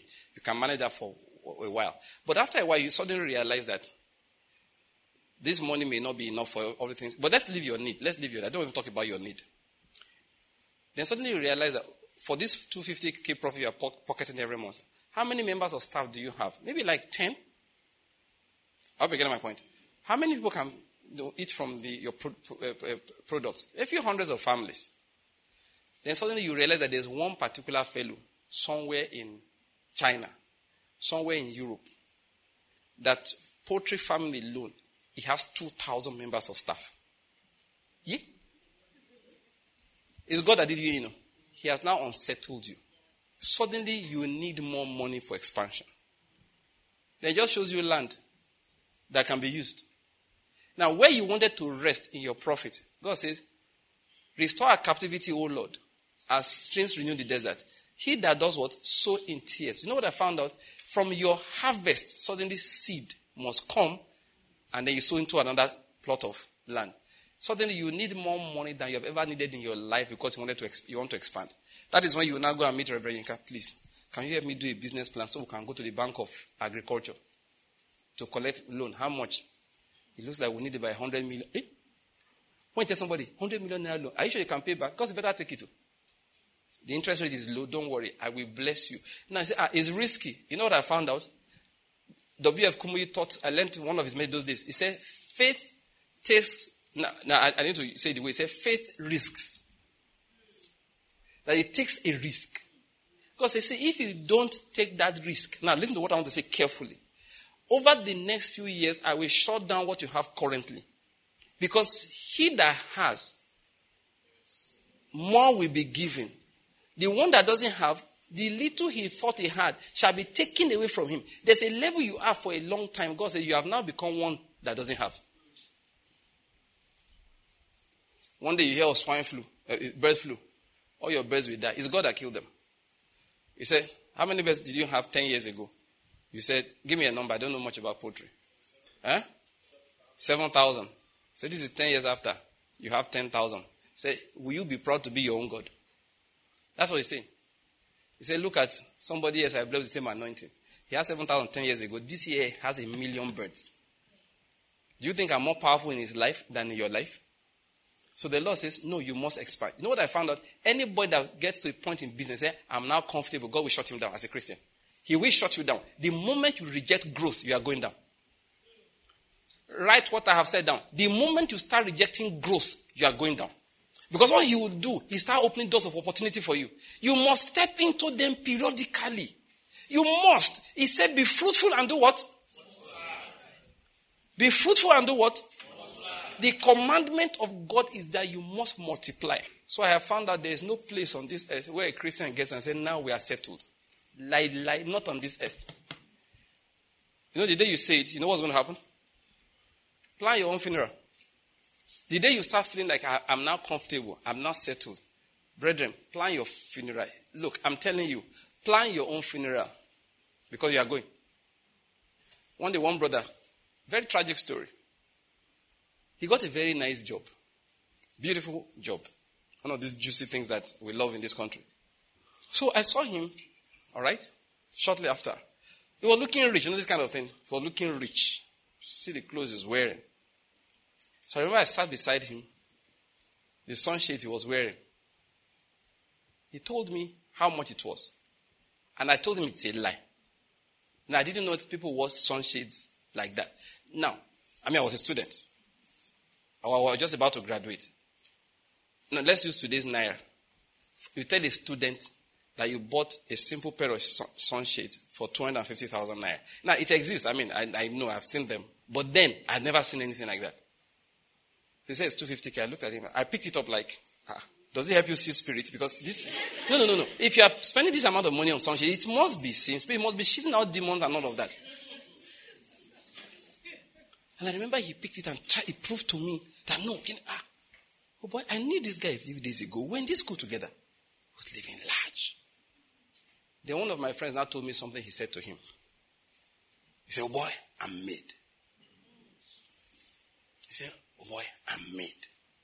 The following year, he was dead. Next thing I just heard, he said, he's dead. What I remember was that the guy said, oh boy, I'm made. And he died in a very, very annoying accident. He just bought a car. Maybe he wasn't good in driving. He drove roughly one place. It's a very funny thing. Anyway, he died and the car was not damaged significantly. You just know this is a spiritual takeout. It's not witches. The moment he found a flow of income and said, this is my resting place, God said, you're not serious. You know it's in the Bible like that. So rest. You have much goods laid down for years to come. Take your ease. What did God say? You fool. Once he said, oh boy, I'm made. God said, Kai, this boy doesn't get it. What have I even done for him now that he's made? Many people who are made, that's the problem they have. God says, see, how will you fill the earth and have dominion? See, spiritual things work out naturally. I hope you're getting my point. It's not that God can work miracles in the wilderness, but after a while, he said, guys, go and plant.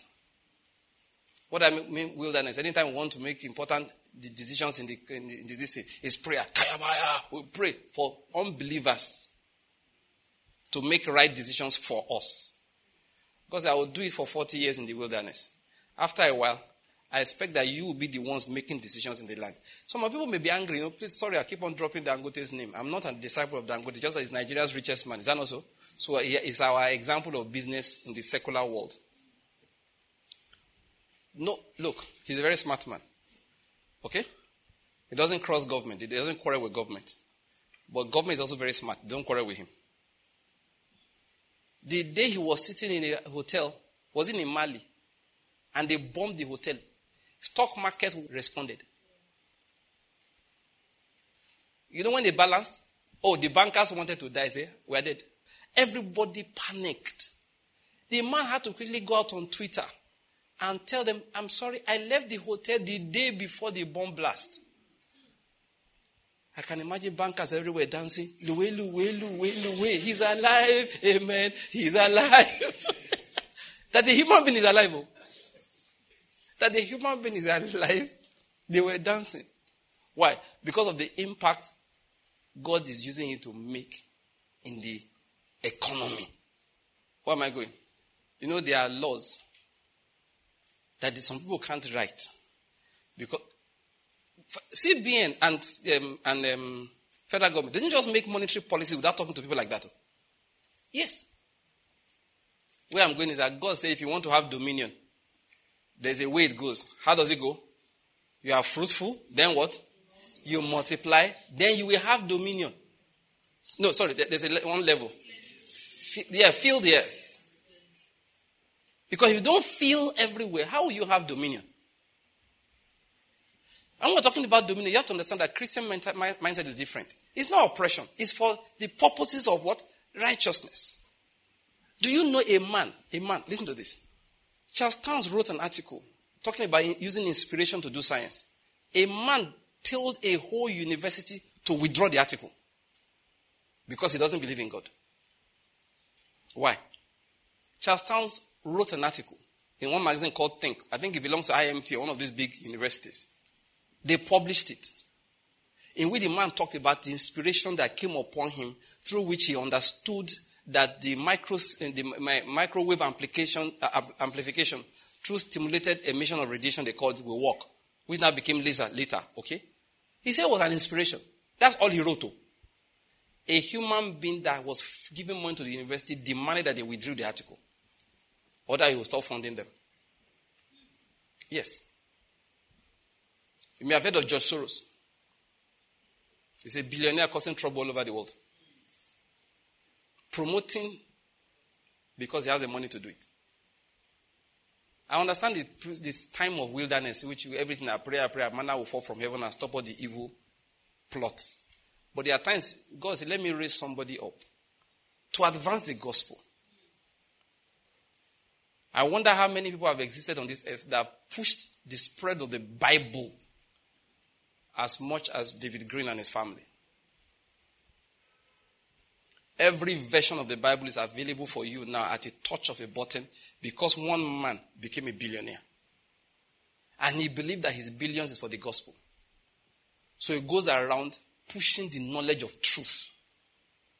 When you download the Bibles, he pays. Oh, you think it's free? Some of the old ones are free. They are in the public domain. But you see, NASB 2020. In case you do not know, we're in 2023. The 2021 is available for free download on YouVersion. Somebody has to fund that. You see New Living Translation, they are not in public domain yet. And there are scores of them. The man said, no problem. He will arrange. I don't know how to do it, but he will arrange and fund it. When Barack Obama was getting high on his evil spirits, this man took him on.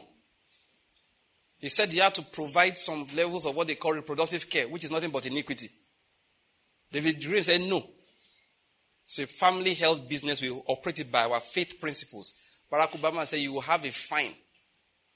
In 1 year, the fine they were going to give him was enough to bankrupt the company. The man said, we will not agree. Now, where am I going?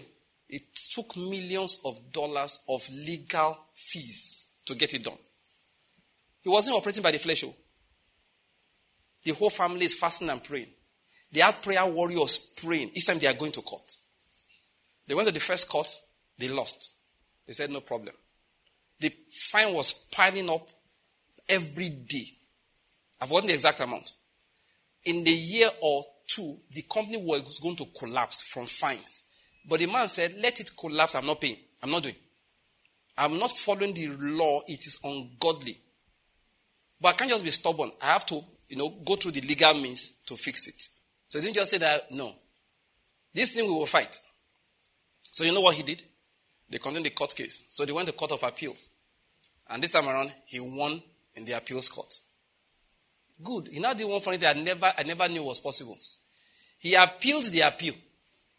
Now, he won. He won. He said, no, we need to take this into the Supreme Court so that nobody else can. So he said, please, I need the Supreme Court to make a statement on this matter. So the case continued again. And they will be fasting and praying and paying millions of dollars in legal fees. Finally, by a narrow margin, they won in the Supreme Court. And it became a law in America, basically. You cannot force faith-based organizations to go against their conscience in whatever law you make. I watched him talk about it. I said, my God. I said, this is what they mean when they say be fruitful, multiply, then fill. You have to fill the earth. Hobby Lobby, that's the name of his company. Worth billions of dollars. That's what he does with his company money. Dude, listen. This spiritual power that God has given us, we translate into material power. Amen. Say amen. Amen. It will. But God said, no, don't just drop it from the skies. Somebody will have to claim a land. Promised lands are not given free of charge. They are fought for. When I say what my wife is doing sometimes, I said, almost in my mind, and I'm like, why did I get you to start this? But I said, no, but promised land must be fought for. There's no rot in the society that will be corrected without somebody's involvement. I'm sure this is the kind of thing that this man heard me preach, that he resigned from the bank and went and joined the police. When he said the during good of the land, I was surprised. You sit down there saying, making noise. God said, look, some of you you are going to be politicians. I've told you. Did I say go and become a senator by force? House of Assembly, can't you go and contest? Why can't you be a councillor in your local government? Start from somewhere. Or you don't want to run for office, join a political party. If God lets your party win, they will appoint you something. And go there and go and flex righteousness. Do you get my point? Do you know people need reference points? I hope you understand that. This life will need reference points. Too. You need people that somebody will point to and say, no, this is how this man did it. This man was in political office. No, we can beat our chest. He didn't steal money. Somebody has to be set up as a reference point for other people. That's the point I'm trying to make. But you cannot settle down. Listen, I've told you, stop looking for where life is comfortable. You'll become useless like that. Stop looking for where life is comfortable. That is how to become irrelevant. Stop looking for where life is comfortable. That is how to become irrelevant. Last time I said something here, there are people listening to me. You are in a comfortable place. God said, now I want to unsettle you. A new company is starting. Go and help them start. Yes, they can't pay you well. But go and help them start. They will give you a share in the company. Work. They'll give you 10%. Go and run the place for them. Last time I'm happy I explained extensively. It's not because you are looking for grabby. You don't have grabby eyes. One man said something. Kai, I watched this thing on Shark Tank. Let me just share the story then. I just watched my time now. I really have spoken for long. Let me close. I hope you learned something today. You said the yes so that I'll be happy. Yes, sir. Thank you. But what would happen if you just told me no? Even me, I shock. I'll go home and go and pray. I won't be angry with you. The Lord is good. One man shared something. Let me tell you about what I said that the discomfort of what? Productivity. Because you need to be discomforted. I watched this episode on Shark Tank, which was if everybody screamed. The man said he's a lawyer. The man is a lawyer. If you know Shark Tank, it's a reality TV show, an American show, where rich people like Mark Cuban and co. will sit down and you come and pitch your business. Like, okay, Dragon's Den. Yes, that's the American version of Dragon's Den. So you come before the cameras, you present your proposal for business, offer the people a portion of it in return for their investment. Okay? And so this guy came to start a form of closing business. So he asked for investment of maybe like $100,000. Not too much money by the standards of things that go on there. So he now told his story of his life. All of them screamed. Now, I'm going to I'll tell you the name of the company and I'll explain. So he said he just married, had a baby, and he was a lawyer, just starting out in life. So one man came to him one day and said, please, I need some legal work done. So he did the legal work for the person and went and gave the guy the papers. The money the guy was supposed to pay him is $1,500 thereabouts. So the man said, listen, this company is just starting and money is a bit tight. Would you be willing for me not to pay you cash, but let me give you a small share in the business? So this work will be your contribution. I just give you a small percentage of the business. So the guy went home and told his wife, and two of them decided that they needed money. And they don't know where the company is going. So the guy said, no, please give me my money. So that one unhappily gave him his $1,500. And he went on with the money. They now asked him, what is that company? He said, Under Armour. Those who know business will know. All the sharks screamed, whoa, they almost fell down. Because at that time, Under Armour was worth billions and billions of dollars. If all this guy had given you was 0.5%, you are here pitching for $100,000 now. You'll have been worth, we did calculation that time, will have been worth over $100 million. Even me watching in Nigeria, I was fainting for him. I had to tell everybody, please give me space to faint. I need a place so I can faint. What? You just sold your destiny for a morsel of meat.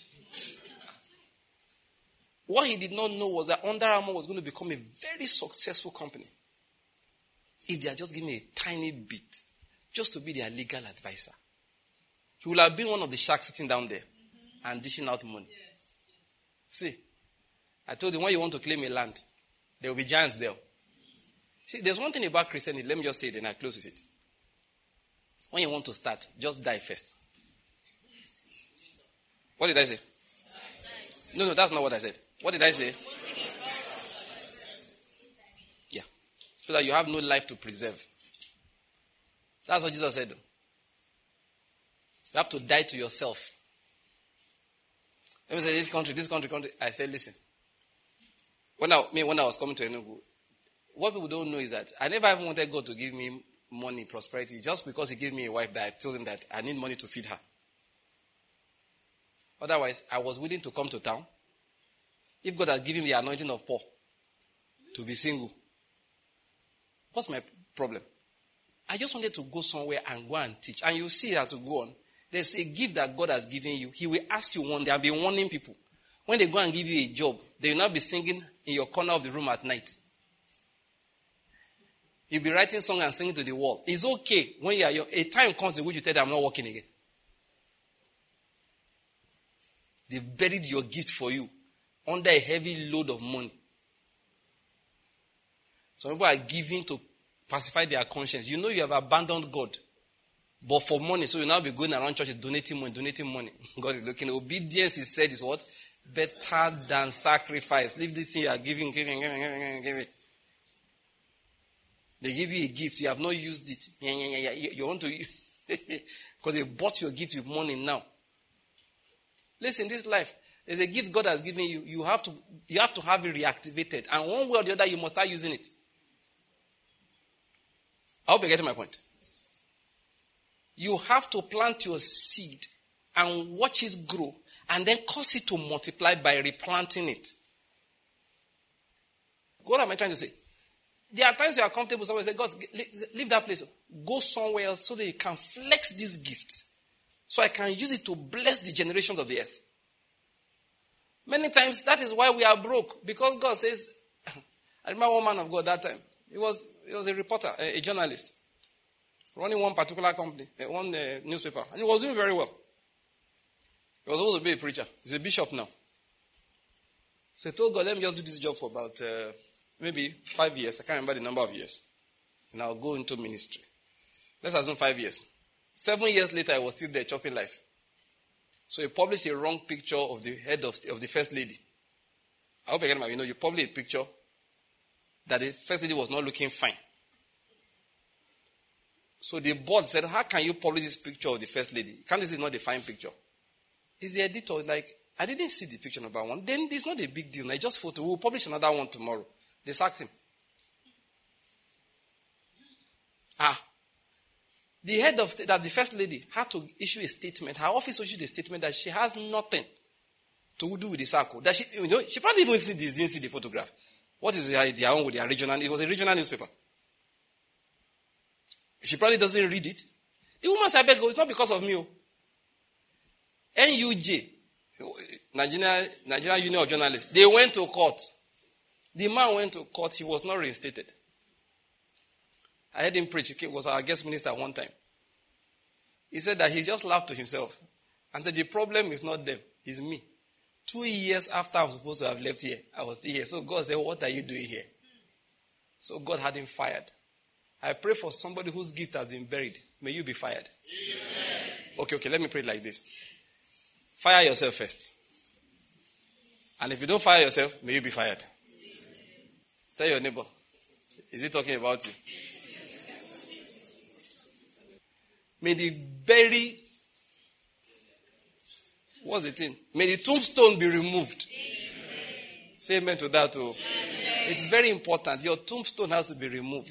Because one day God is going to get tired of waiting. This generation needs something that is inside you. You have to become unsettled. But remember, you are planting the seed. I was saying something at the beginning. You're supposed to die first. Remember what I'm saying? Yeah, you know why you need to die first? So that way, you're not worried about failing. You're just concerned about this thing must be done. You're not worried about failing. You're just concerned about what? This thing must be done. Let me end the message here. I hope I've passed the message across to you this morning. You understood me? That young man that's saying yes, sir, God will raise him up mightily. Amen. He will be a blessing to this generation. Amen. This country will know that he came. Amen. Yes, this country will know. The word of God will manifest in his life. Amen. Yes, it's going to, you know Samuel. That's why I started as a little boy. Yes. Until he got to a point in time, anything he said, God confirmed it. You know why? God, he only used to speak for the Lord. Bow your heads and say, Father, thank you for this morning. Just give it all thanks. Now pray that prayer quickly. Lord, which land am I supposed to take? Locate me where I'm supposed to be. It's an important prayer. Say, Lord, which land am I supposed to take? There may be giants in it. Doesn't matter. Just let me know which one. I will go in by faith. I will go in with your power.